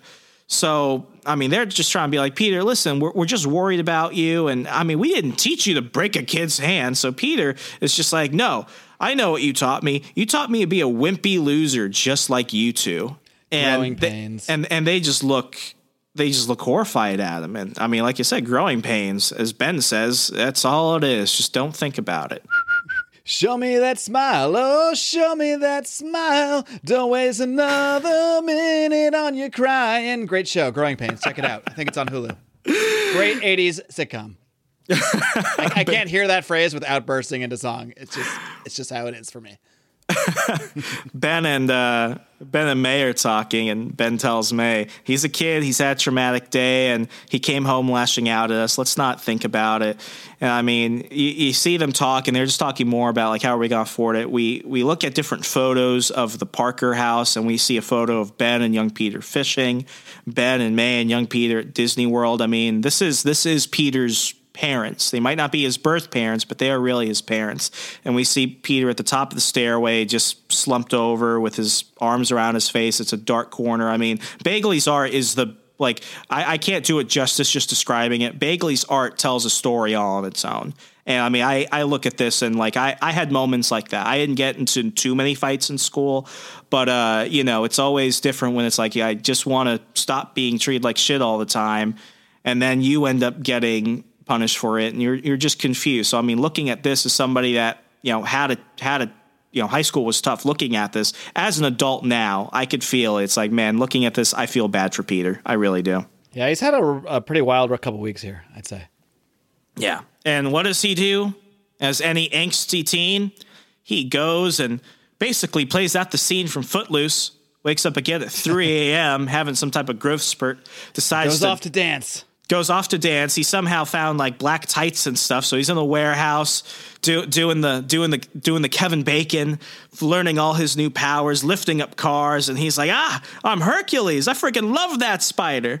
And, he's just trying to figure things out. So, I mean, as bad as things are, the powers are pretty freaking exciting. Yeah, he's loving it. He's like, I'm Hercules. He's throwing cars around. He's like, I love that spider. He's having a good time. Yeah. The next day he's back and, he goes down and he apologizes to Ben and May and they all give each other a hug and they're like, wait a second, Peter, when did you stop wearing your glasses? And he's like, yeah, I guess I left them upstairs. Basically implying I'm never wearing those glasses again. I can see now. I got spider vision now. I'm good. So now we're back to Oscorp Industries. Harry is walking around with Peter and, Peter's just completely geeking out. This is when we get to meet Doc Ock, as Harry calls him. And this is our first introduction to Otto Octavius, Doc Ock. He comes over and Peter's just like, Doc Ock? And he's like, yeah, Dr. Octavius. And Harry's like, yeah, he's a big brain around here. Scary big brain. And he goes and he's like, hey, you want to learn about some science stuff? So they go off and, Harry's hitting on Doc Ock's blonde secretary. He's like, hey, Darlene, where you been? And she's like, waiting for you to hit puberty, Junior. As, Doc Ock and Spider-Man are actually talking about science and stuff. It's just a little bit. I mean, he's supposed to be a teenage kid, and he's flirting openly with this woman who's flirting right back. It's funny. Like, I look at this came out in 2000. That's like the same year as Mary Letourneau. Do you remember her? Yeah. Let's not get into that. Let's not. Google is not your friend in this case, but if you have to. Anyway, Peter's looking at all these animals that he's experimenting on, and Doc is explaining it. And as Peter's distracted, Ock pulls out a freaking syringe. Peter's senses go off, but he's like, why here? What's going on?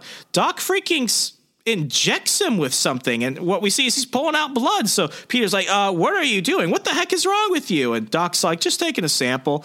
And Harry's like, what happened? And Peter's just like, hey man, like I was ambushed. This is freaking weird. So It seems illegal to me. yeah. So what does he do? What anyone would do. Peter runs out of there, and Harry's chasing after him, but he gets outside. He looks around, and Peter's not there. So what ends up happening? He takes the blood back to Norman Osborn, and he's like, what I am saying, I always imagined him with like, you know, that classic cartoon Doc Ock voice. What I am saying is that the deterioration effects we witnessed in the first Parker sample have, in layman's terms, reversed themselves. So basically, Peter got sick, his immune system beat it, and now he's stronger. If you don't believe that is science and how immune system works, I don't know what to tell you. Let's not get into other things. So now, you know, Doc Ock is like, yeah, his condition's stable and his blood count is normal. So Norman is like, shit, what do I do now? At this point, they're just like, you know, we're gonna have to follow him. We're gonna have to just watch him and make sure that we can examine the fact that now this kid must have powers or something because he's alive. And that is the end of issue 2. Yeah, I enjoyed this issue as well. I'm enjoying really seeing the process of Peter learning his powers, understanding his powers, and ultimately embracing his powers. Because at first he's like, what the fuck is this? What's happening? Why am I able to climb walls? Why am I able to break hands? But now he's fully embraced the power of the spider, and he realizes like, no, this is a game changer. I don't need glasses now. I can defend myself against bullies. I can throw cars around. Things are good. Creepy guys are stabbing me with needles. Okay, maybe that part's not so great. The usual. Yeah. Standard stuff. But yeah, I'm enjoying it. Now we're on issue 3. I love Norman. He's so blunt. I would like to recreate the Parker Oz accident. He's talking to a whole room full of other scientists, and he's like, if the super venom gave Parker enhanced strength of a spider, then treating the Oz with my own DNA and injecting it mainline, you know, it'll give me enhanced strength, you know. Make me like him. And one of the scientists is just like, what the hell, man? You, sir? You want to inject yourself with the Oz compound? And Norman is like, yep, glad we understand each other. Let's crunch some numbers and, get this next phase rolling along. He's basically saying, like, instead of getting infusing a spider with this stuff and then injecting it into Peter, like, he's going to infuse himself with it and then inject that back into himself. Is that basically what he's saying? Because he's saying it's going to give me all the enhanced strengths of me. So he's basically, instead of using a tiny spider and using that enhanced strength, he's going to use his own inert whatever. I don't know what is extra strong about him, but he basically wants to use his own blood and put it back in himself after infusing it with the Oz. That's what I'm taking from all this. Yeah, that's basically it. Now we go on to the next scene. We see Peter, MJ, Flash, bunch of the students. They must have gone to some like wrestling match going on. And what happens is you've got Crusher Hogan in the ring, and the guy there is like, hey, anyone who wants to fight Crusher and stay a few minutes in the ring, you're going to win a ton of money. So what happens? Kenny Khan comes over and he wants to go ahead and fight him, but he can't because he's under 21 and, insurance policies and all that stuff. So next thing you know, Flash comes over and pushes Parker and he's like, come on, Parker, go get him. So Peter, being the whole badass he is now, this is what I like about this Peter. He gets confidence and he rolls with it. He's like, you know what, Flash? How about you hop in the ring? And then when you lose, your family can sue his family. So everyone just looks at him and they're like, oh, he just went there. Oh, no, you didn't. Yeah. But Peter gets an idea. He's like, you know what? I'm going to go ahead and get in the ring. I'm going to use that money to pay the medicine bill so that way May and Ben don't have to. So he's back home and he's making his, his what we'll call his first Spidey costume, just a sweater and a mask. And there he goes. He can do it. So it goes back to the rink probably like the next day. And he's like, hey, I'm here, and I'm going to go ahead and fight you. So he basically takes the challenge. He's about to fight Crusher Hogan. And instead of just lasting in the ring for a couple of minutes, what does he do? Scrawny little random spider guy lifts Crusher Hogan up and freaking, like, Mark, what is that move? You know this stuff. This looks like a body slam. This is really just It's not even a body slam. He's just picking him up and throwing him. There's not a name for this. He's just throwing him. A body slam is typically a front-handled scoop through the legs, and this is holding him by his back. So, this is just like a press slam, if anything, but that would normally be like holding the guy. Anyway, he slams the guy. Crusher's down. Crusher's taken. And what does Parker do? He just runs and grabs the cash from the guy's hand, and he's like, all right. I'm good. So he runs off, and it's like there's a little bit more of that scene, but that's basically it. It's what you see. So Peter's just running off with the cash, and Ben is like, what is it? What's going on? He gets a card from the school, and it's like, so the school faculty is taking up a collection on behalf of Peter Parker. Peter's a fantastic student, and we felt like the incident with Flash Thompson was unfair. We have decided to remain anonymous due to the school politics and blah, blah, blah, blah. Basically, Peter just lied about everything and wrote that. Couldn't be more obvious here what's going on, but it wasn't obvious to Ben and May. Yeah. So, we're back at school, and Peter and MJ are talking about geometry class, and at this point, Peter's just, his mind is off thinking Peter things. And the coach who was calling him a woman a few issues ago, he's like, hey, Parker, your performance you laid out yesterday on the court. Can you do that again? Or was all that stuff lucky? And basically, Peter's been recruited for the basketball team. Why? Because one of their captain happened to have his hand crushed. Who was that? Flash Thompson. So Peter, puny Parker, no confidence Parker, is now a badass super spider strength guy who's now going to be the starter on the basketball team. Pretty awesome stuff. And Flash is pissed. But Peter in the next panel is actually playing. He has scored 114 points for the team compared to 26. MJ is just looking around like, this is pretty awesome. And, at this point, she's like, hey, we had that geometry test we were going to study for. And they, what you basically see is that Peter's starting to neglect his duties because he's having fun for the first time in his life. And MJ seems to be the only one who, cared about him before and seems to be the one who's still concerned about him now. She feels like he's kind of ignoring her. So she's just like, you know what? Never mind. I'll take care of it myself. You go do, crushing hands, fighting people, go play basketball yourself. So it seems like the only true person who really cared for him outside Ben and May, he seems to be kind of pushing her away. Yeah, it's all part of this this personality change that we're seeing of Peter. There's the good parts where he's getting more confident, but he's also getting a little more cocky and maybe a little too full of himself in this process too. In this portion of the evolution of the character, which of course is going to play into the bigger story here. Going forward, now we're back to the wrestling rink, and apparently Peter Spider-Man has become kind of a thing. So every night he's fighting Crusher, and he's putting on this crazy show, and people like seeing this giant guy being taken out by the puny Spider Kid. So, Peter and Crusher, they tend to kind of know, wrestling is fake and all this other stuff, but don't push it. You got a little bit mad when I said wrestling is fake. How do you feel about that? Well, how much time do you have? We'll leave that for another day. Wrestling is not fake because wrestling is no more fake than, say, John Wick. Would you call John Wick fake, or would you call it a movie? It's a movie. Yeah. Is it fake? Yeah. All right. Well, then wrestling's fake. Okay. Anyway, by that definition. But the point being, it's entertainment. It's meant to be entertainment, and it's also entertainment. It's also more than John Wick, because in John Wick, Keanu Reeves does not do all his own stunts, but in wrestling, they do all their own stunts and they do it live. So I'd actually say it is less fake than John Wick. Yeah.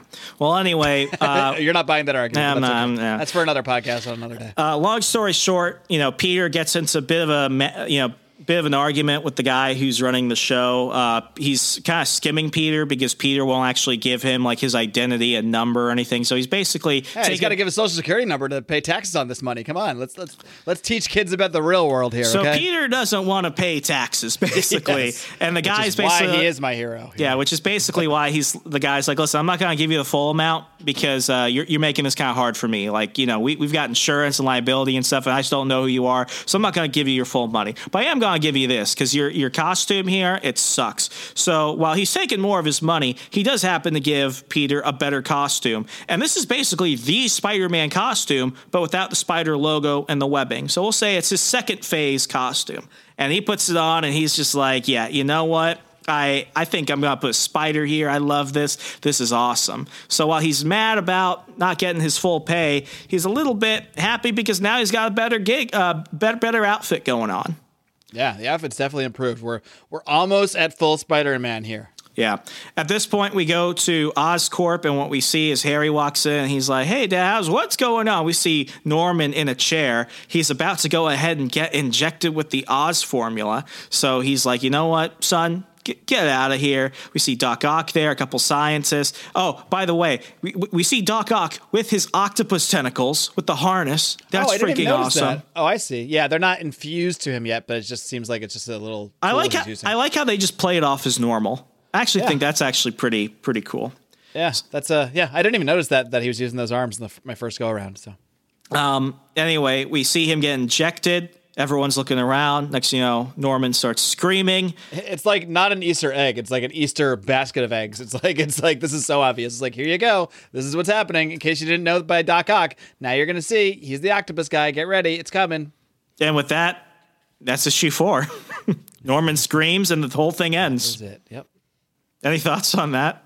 I mean, I think we kind of covered that. Like, this is why I love this, because the things that you expect, they're there, but you're still like looking at this like it's the first time ever. Yeah, it's again, I'll say it feels like a year one because it's staying true to the character, true to the story, true to everything.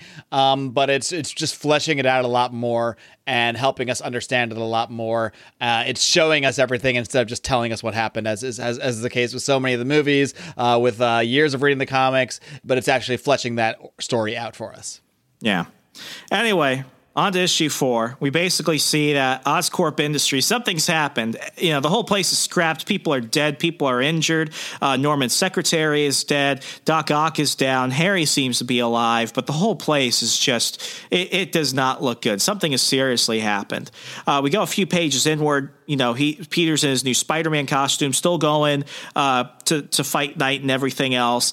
You know, just stealing the show, and this is where he gets his name. He did it again, the Amazing Spider-Man. And, you know, I look at this, and I kind of like that they have done it across a couple of issues, because it's starting to make this feel more like it matters than in the original introduction, which is kind of one of those things that happen. So that's my thought on that. Yeah, they're showing it's like a regular thing. It's a regular situation that he has there. It's not just he's not just fighting Macho Man one time. Anyway, Peter goes in after the fight to go ahead and collect his money, and the guy is like, hey, where's the petty cash? And Peter's like, I give up. Where's the petty cash? And apparently they've been robbed. Somebody stole all the petty cash from the manager's office, and at this point, all the other wrestlers there, they're circling around him, and they're like, well, you know, you're the only one in a mask. Nobody knows who you are. I mean, come on, man. You stole it. So what ends up happening is they start chasing him. Peter runs out, and what we can basically tell is that, you know, his wrestling career is done. He gets out of costume in an alleyway, and as he's walking around, he's just like, his inner monologue is just basically saying, it's like, hey, you know, I'm pissed, but you know, I'll get over this. Like it was going to happen. He's just, I'm Spider-Man now. I'm going to be all right. He's trying to rationalize it all, and what he sees walking around a corner. This is actually the scene that inspired a scene that we'll see in a minute in the Amazing Spider-Man film, the second on-screen origin telling of Spider-Man.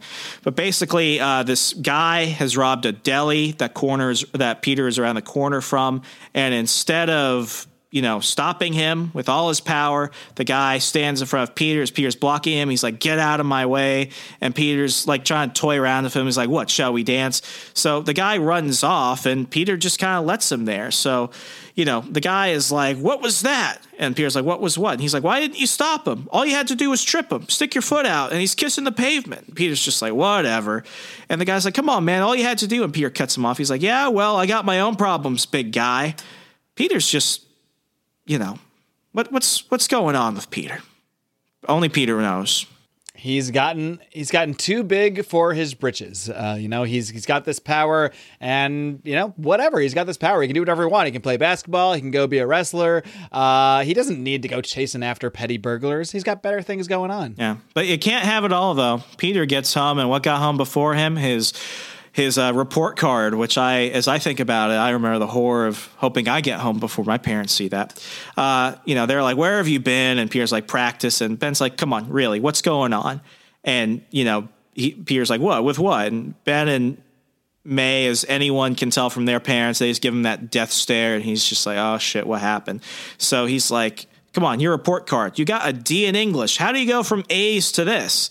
And, they're just worried about him. And Peter's like, come on, I got different priorities. And May jumps in. She's like, different priorities? Your grades were such a point of pride for you, Peter. I don't understand. I mean, you know what? Maybe this basketball thing isn't such a good idea. So Peter's like, no way. He yells at May, and that makes Ben go off. And he's like, Peter, it's great that you've discovered sports and all, but we have to think something is really wrong with you getting a report like this from school. So, I mean, Peter's just like, I'm done with this and everything else. And Ben is like, Peter, I think you should apologize to your aunt for your tone. So Peter runs out and he screams, screw this. And Ben and May really know that this is not Peter they've always known. And what I love about this is, like, this is several issues in.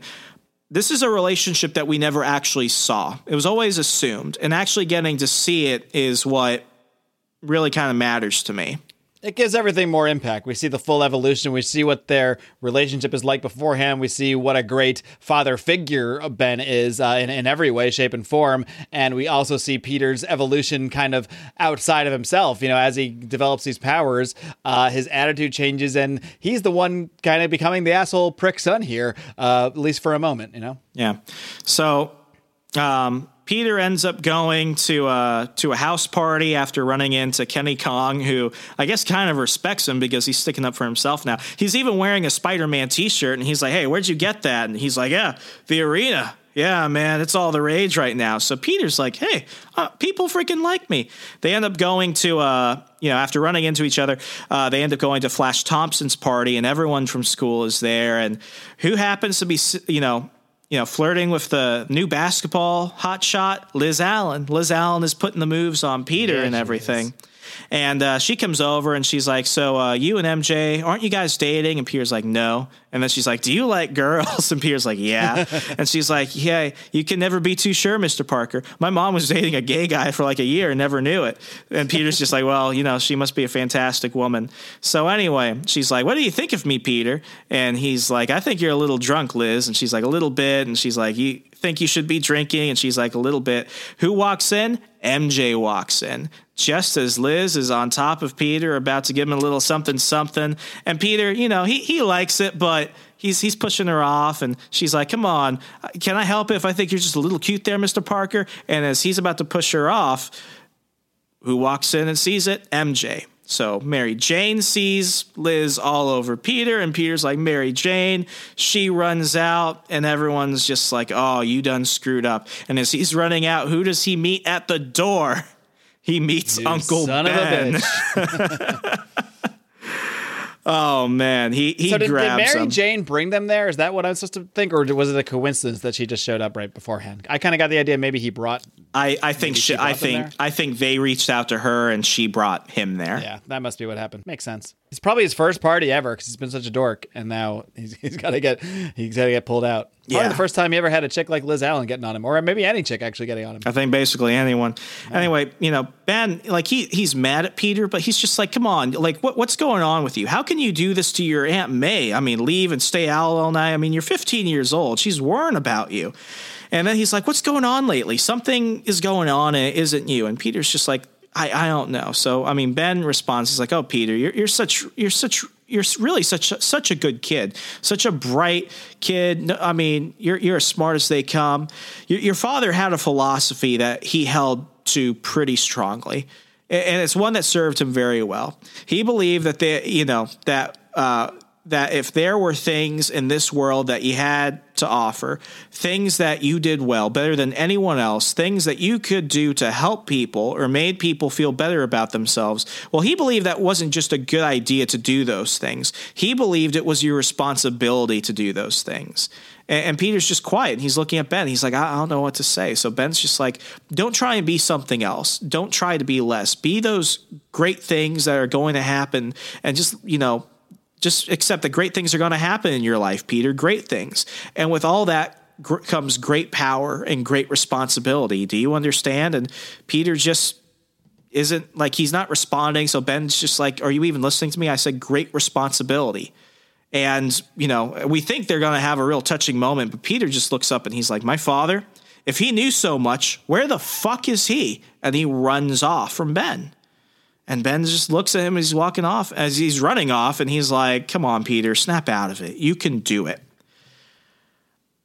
That is done in a way where it's like they're trying not to make it just seem like they copy and paste it from the comics, but like that's a real conversation that father and son could have. Yeah, and I like that it's not just Ben telling him and giving him his own wisdom. It's channeled through Peter's lost father. So I think that at the same time, it gives it a little more gravity, because it's actually relaying something from Peter's, direct lineage, like from his actual father, which we haven't really touched on too much. We just know that his parents died. But that also sort of sets Peter off too. Kind of like, well, if my dad knows so much, like, why isn't he here? Well, why did he die? His stupid philosophy didn't get him here, didn't get him raising me. And it just kind of sets him off and tells him, screw this whole thing. I don't care about this whatever, responsibility crap you're telling me, because he didn't have his responsibility. He didn't keep his responsibility as a dad. So whatever philosophy he's going through life with didn't really serve him too well. So he kind of just rejects the whole thing. Yeah. The next panel is just like, I feel like this is the one time in the issues we've done where I see something where it's like, this is just kind of odd. We see this giant goblin figure, hint. We see this giant goblin hulking figure going through some trash, grabbing what seems to be a tarp or something, and he covers himself with it during this giant storm. We see the Twin Towers, which seeing the Twin Towers in a comic book that was done before 9/11, like it's just one of those moments where it's just like, wow, that used to just be one of those things that you expected to see. And now seeing it just seems so alien 20 years later. Just an observation. Didn't that happen in the first Spider-Man movie too? Or there was like a trailer for the first Spider-Man movie? It was in the trailer, and they had to edit it out of the film. Yeah. You could see it online. Like, it's a cool moment, but like that film came out like early 2002. Right. Yeah. So they'd already shot all that stuff at the time. I think that's one reason, just kind of going on a tangent. Like, that's one reason why like Spider-Man feels more than just like other heroes, because like, as a kid, like I was like in first grade when 9/11 happened. Like, it was a scary time, like to have Spider-Man come out, and it's like this big underdog story, like to have that come out like within the same year. I don't know. It felt different. Did this come out right at the same year as the movie? Like, was this supposed to be the basis for the movie, or supposed to just be synchronicity with it? This came out the same year, and it was done because they knew that people are going to go see the movie, and they're going to want to go see the comic. And they want him to have a good jumping on point that isn't intimidating, like, Amazing Spider-Man issue number 432. Yeah. Makes sense. So Peter's on the rooftop, and, he's sulking. He's feeling bad about everything. He's like, so stupid. I'm crying like a girl. And, he doesn't deserve that. He doesn't know. He doesn't know that ever since this whole Spider-Man thing began, all I could think about is that the one person who would know what to do was my dad. I mean, my dad would have known what to make of all this, my power, what they mean. But I'm wrong, and I'm sick of being wrong. Uncle Ben and Aunt May are my family. It's time to... it's way past time for me to grow up. It's time I told them what is going on, and whatever happens, happens. I mean, if I'm a freak, I'm a freak. And they love me no matter what. So he's going back home to Queens, and as he's walking off, closer to the house, he sees a bunch of cop cars and ambulance, and they're at his house, and he sees crime scene tape across his door, and he's just like, oh no.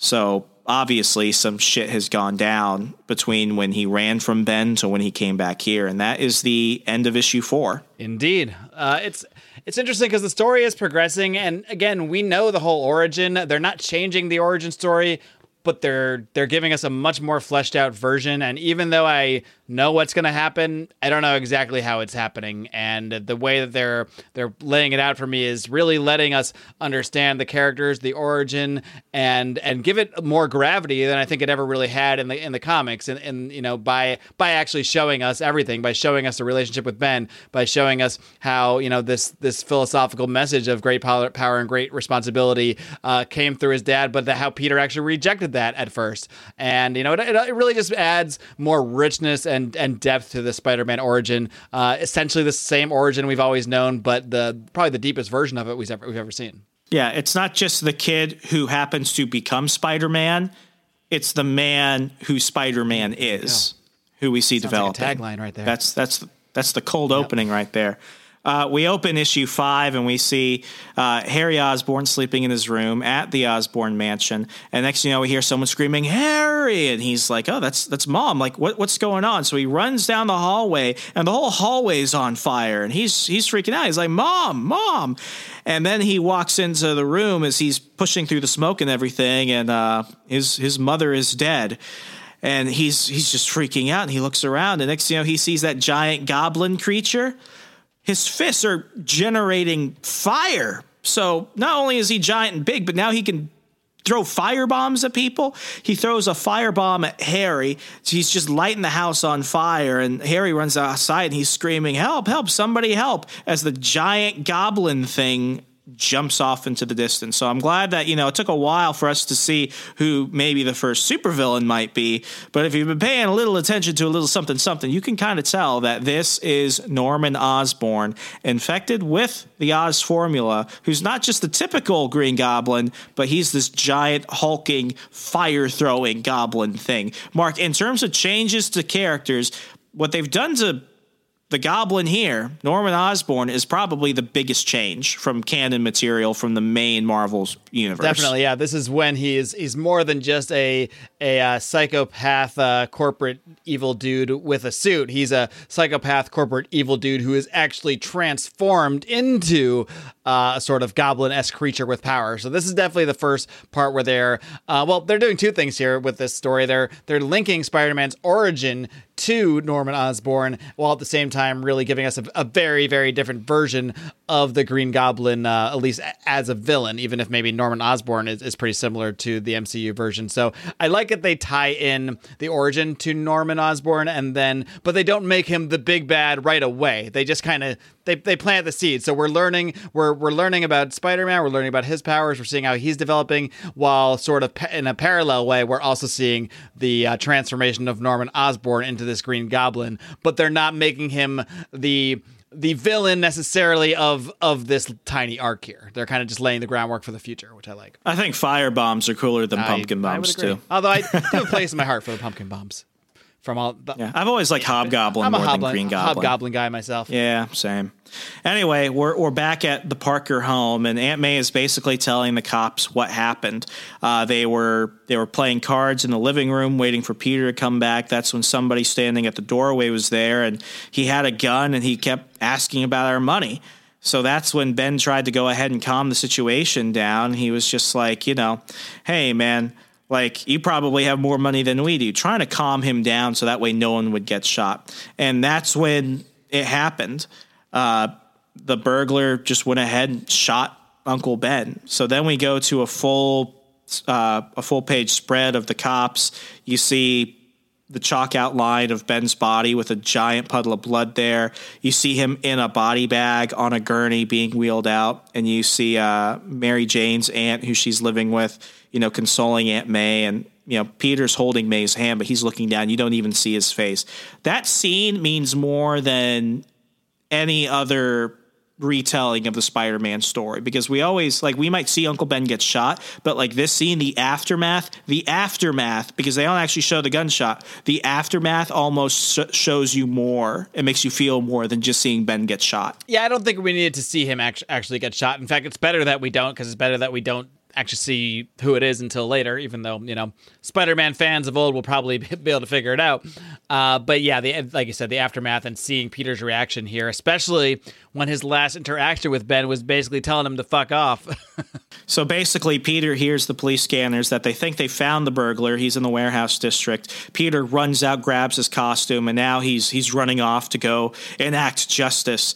And just like this, they think that they know where he is, so they're starting to surround this old abandoned warehouse building, and the burglar is there. That's when Spider-Man jumps in, and he's like, murderer! So the guy starts shooting at him. He trips. His gun goes flying. At this point, he's running around. He's freaking out. He's like, I must be seeing things. That's when Peter grabs a tire and flings it at him, hitting him, making him fall down again. And the guy's like, what's going on? I gotta hide.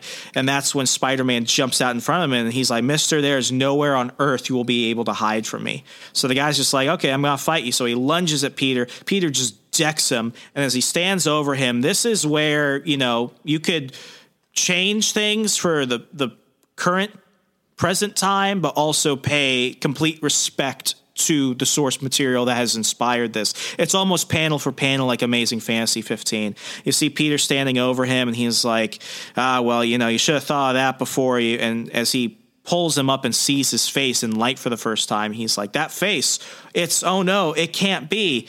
It's the burglar who he let go after he robbed the deli of the day prior. And he remembers everything that happened, but what he really remembers is the guy like, hey, why didn't you stop him? And he's like, that's not your job. That's not my job. And the guy's like, not your job. All you had to do was trip him. And he's just running through this in his head. And what he realizes that if he had just stopped that guy then and there when he had the chance, Ben would still be alive. And this is when, now Peter's visualizing this. He's visualizing Ben and May horrified at home and the gunman shooting Ben. And at this point, the cops are outside. Peter is. I love too. Like, it tells you so much about Ben, how, the thing he says before he gets shot by the burglar, he kind of tries to joke with him. He's like, hey man, you probably have more money than we do. Like, we're not in great financial shape here too. I know we have this house here, but we're going to have the huge mortgage. And he just gets shot because that pisses off the burglar. But Ben died being Ben. Ben died being this positive, jokey, like always trying to find, trying to add levity to a situation. And I mean, he was in his own way trying to sort of relate to this burglar here too. Like, look, we've got it tough too, but he wasn't able to get that far because this burglar guy's having none of it. But his last moment. I get choked up. This is, I get choked up seeing this.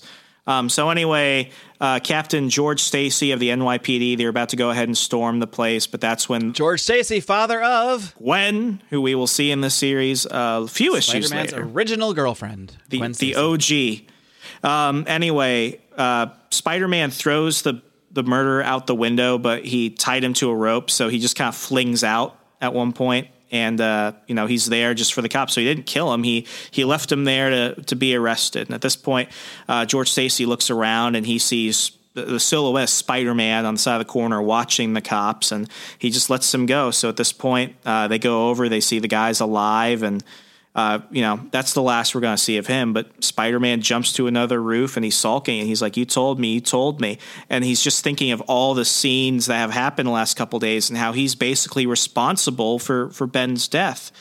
And, he looks at his mask and he's like, I didn't know what to do, but I do know now. So he spends the rest of the night going around the city and saving people from house fires and muggings and stuff like that, just to kind of get out that excess energy. And then, he goes home, he's out of the costume, and as he's walking up to his doorstep, he sees Mary Jane there, and it's late. And she just looks at him. She's like, so how are you doing? And he's like, I don't know.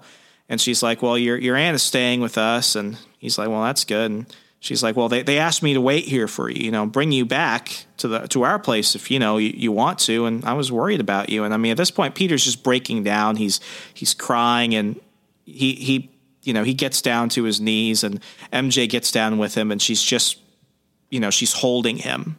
And it's this beautiful scene. I mean, she could be mad at him like she probably has the right to, but with everything going on, she's the best friend he has really in this world, especially with Ben being gone. And that is the end of issue 5, which brings us to the end of our story today. It does. So instead of commenting on the issue specifically, why don't we just dive into our overalls here? Mark, this was your first time going through this. I know that I opined a bit more than I usually would, but I mean, I love this story. I love this character, but this specific version of everybody, not only was it just my first introduction really towards this amazing lore, but this is the stuff I grew up on to its core, and I love it. And going back and looking at this, I was like, am I going to like it less? Kind of like I did with Ultimate X-Men. If anything, I love it more. But I'll hear your score first and your thoughts. All right. Well, I will say I definitely like this a lot more than Ultimate X-Men. Ultimate X-Men, I kind of found myself asking, like, what's the point of this? Like, why do I need this? Like, it's kind of different, but not different enough. And it's kind of the same, but if it's to the extent that it's the same, it's not even enough the same. So I just don't know. It just seemed like a slightly weirder, less interesting, less important version of the X-Men, whereas this really feels like Spider-Man. This feels like what Spider-Man should be, unlike X-Men, which I think had a terrible pacing problem, especially with the Wolverine character arc. Things they seem to be hopping from event to event to event, whereas this plays out much more naturally. They really spend 5 issues fleshing out Peter's origin, which is just like, it's a few pages in Amazing Fantasy 15. So I really found this to be a really great origin story for Peter Parker's Spider-Man. Now, on the flip side of that, I don't know, the whole Ultimate Universe thing, it just kind of, I don't know, it feels so weird to me. It feels strange, like, why did I need this stuff in another universe? Because to me, this isn't really a criticism of the writing itself, but more maybe the overall idea. Because I get it from the business aspect, because it brought new fans in, it brought people like you in, it provided a new jumping on point. I guess I just prefer, like, I feel like I could have had a very similar story, and you didn't need to launch a whole universe to do it. I feel like you could have just, except for the weirdness with Norman Osborn being like a weird goblin creature, I feel like you pretty much could have done this a similar job to this by making more of like a Spider-Man year 1 story.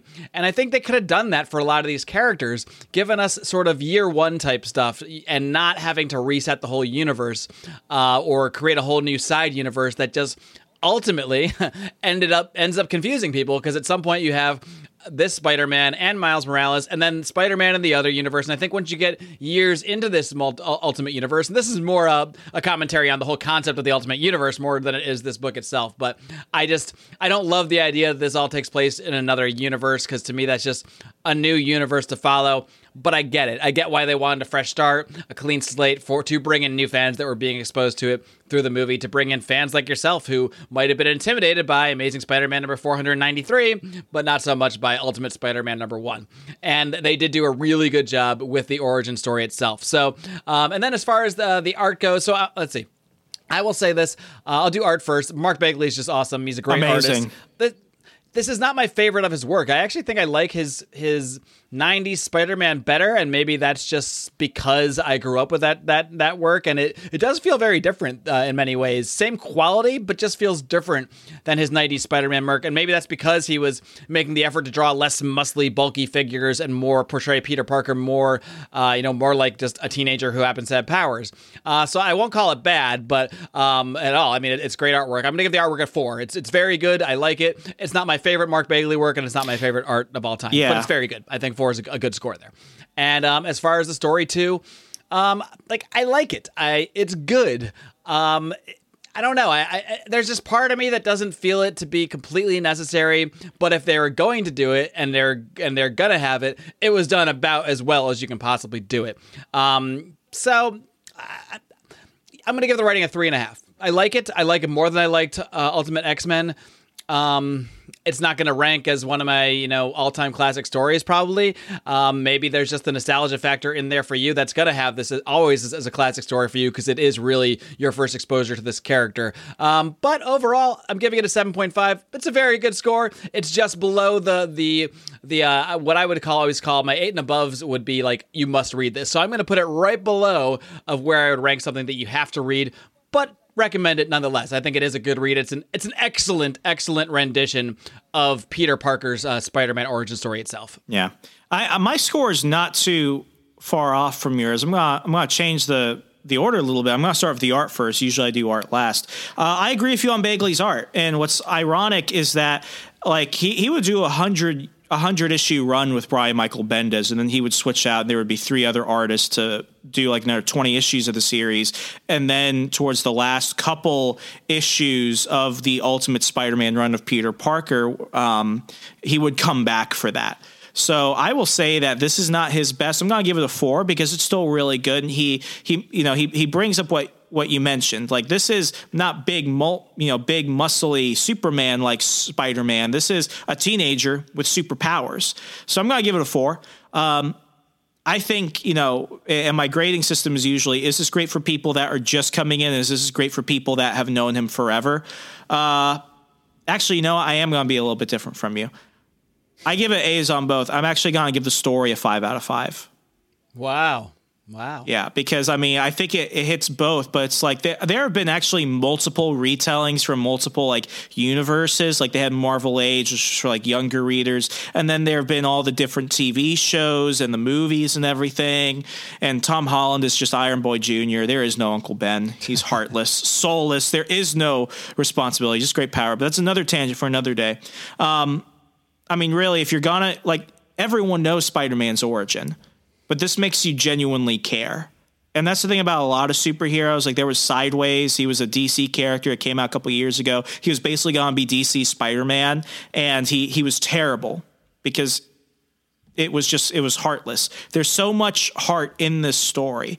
And they really flesh out why you should care about Peter and why you should care about May and Ben and all these other characters that are usually just there to support him. It's like they're really part of the story. It's not, Peter Parker's world and everyone is around in it. It's everybody in the situation together in a situation where the person they never imagined would have these amazing abilities happens so when they be Spider-Man. And I love it.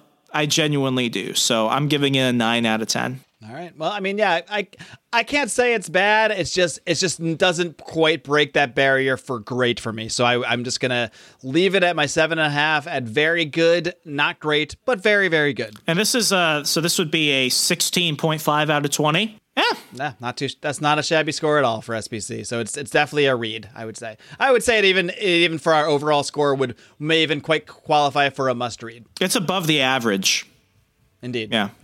Average is an 8.25, so that's over an 8. So check it out. Good stuff. Well, especially if you have the Marvel Unlimited app, it is really the greatest value in comics, in anything, in entertainment out there. And it lets you follow along, if you're a patron of the show, with my series, the Random Marvel Comics Podcast, where once in whenever, it's random, just like the name of the show is, I press the button on the Marvel Unlimited app. This is an amazing concept. They have a little button in the corner, you'll see it there. It's like a couple little, looks like a little 2 cards and 2 question marks. You press that button, and you get a random Marvel comic. So far, I've read Giant Size Master of Kung Fu number 3 that was from a fun 1976. episode. That was really fun, and I just read Secret Wars number 1. Couldn't be two more different books for the first 2 of those. But Truly random. Completely random.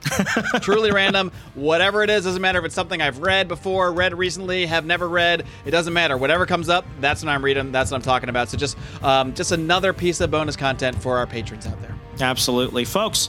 We love you. Please, it costs you nothing, but it means everything to us. A 5-star rating and review on Apple Podcasts lets people know what you love about the show, lets others know that this is something they should probably get into, and helps us expand the SPC mission of trying to get America to read again, because our literacy rates are terrible. But other than that, I'm Remso W. Martinez. And I'm the marvelous Mark Claire. Read comics. Change the world. Change the world. Good night, America. Adios.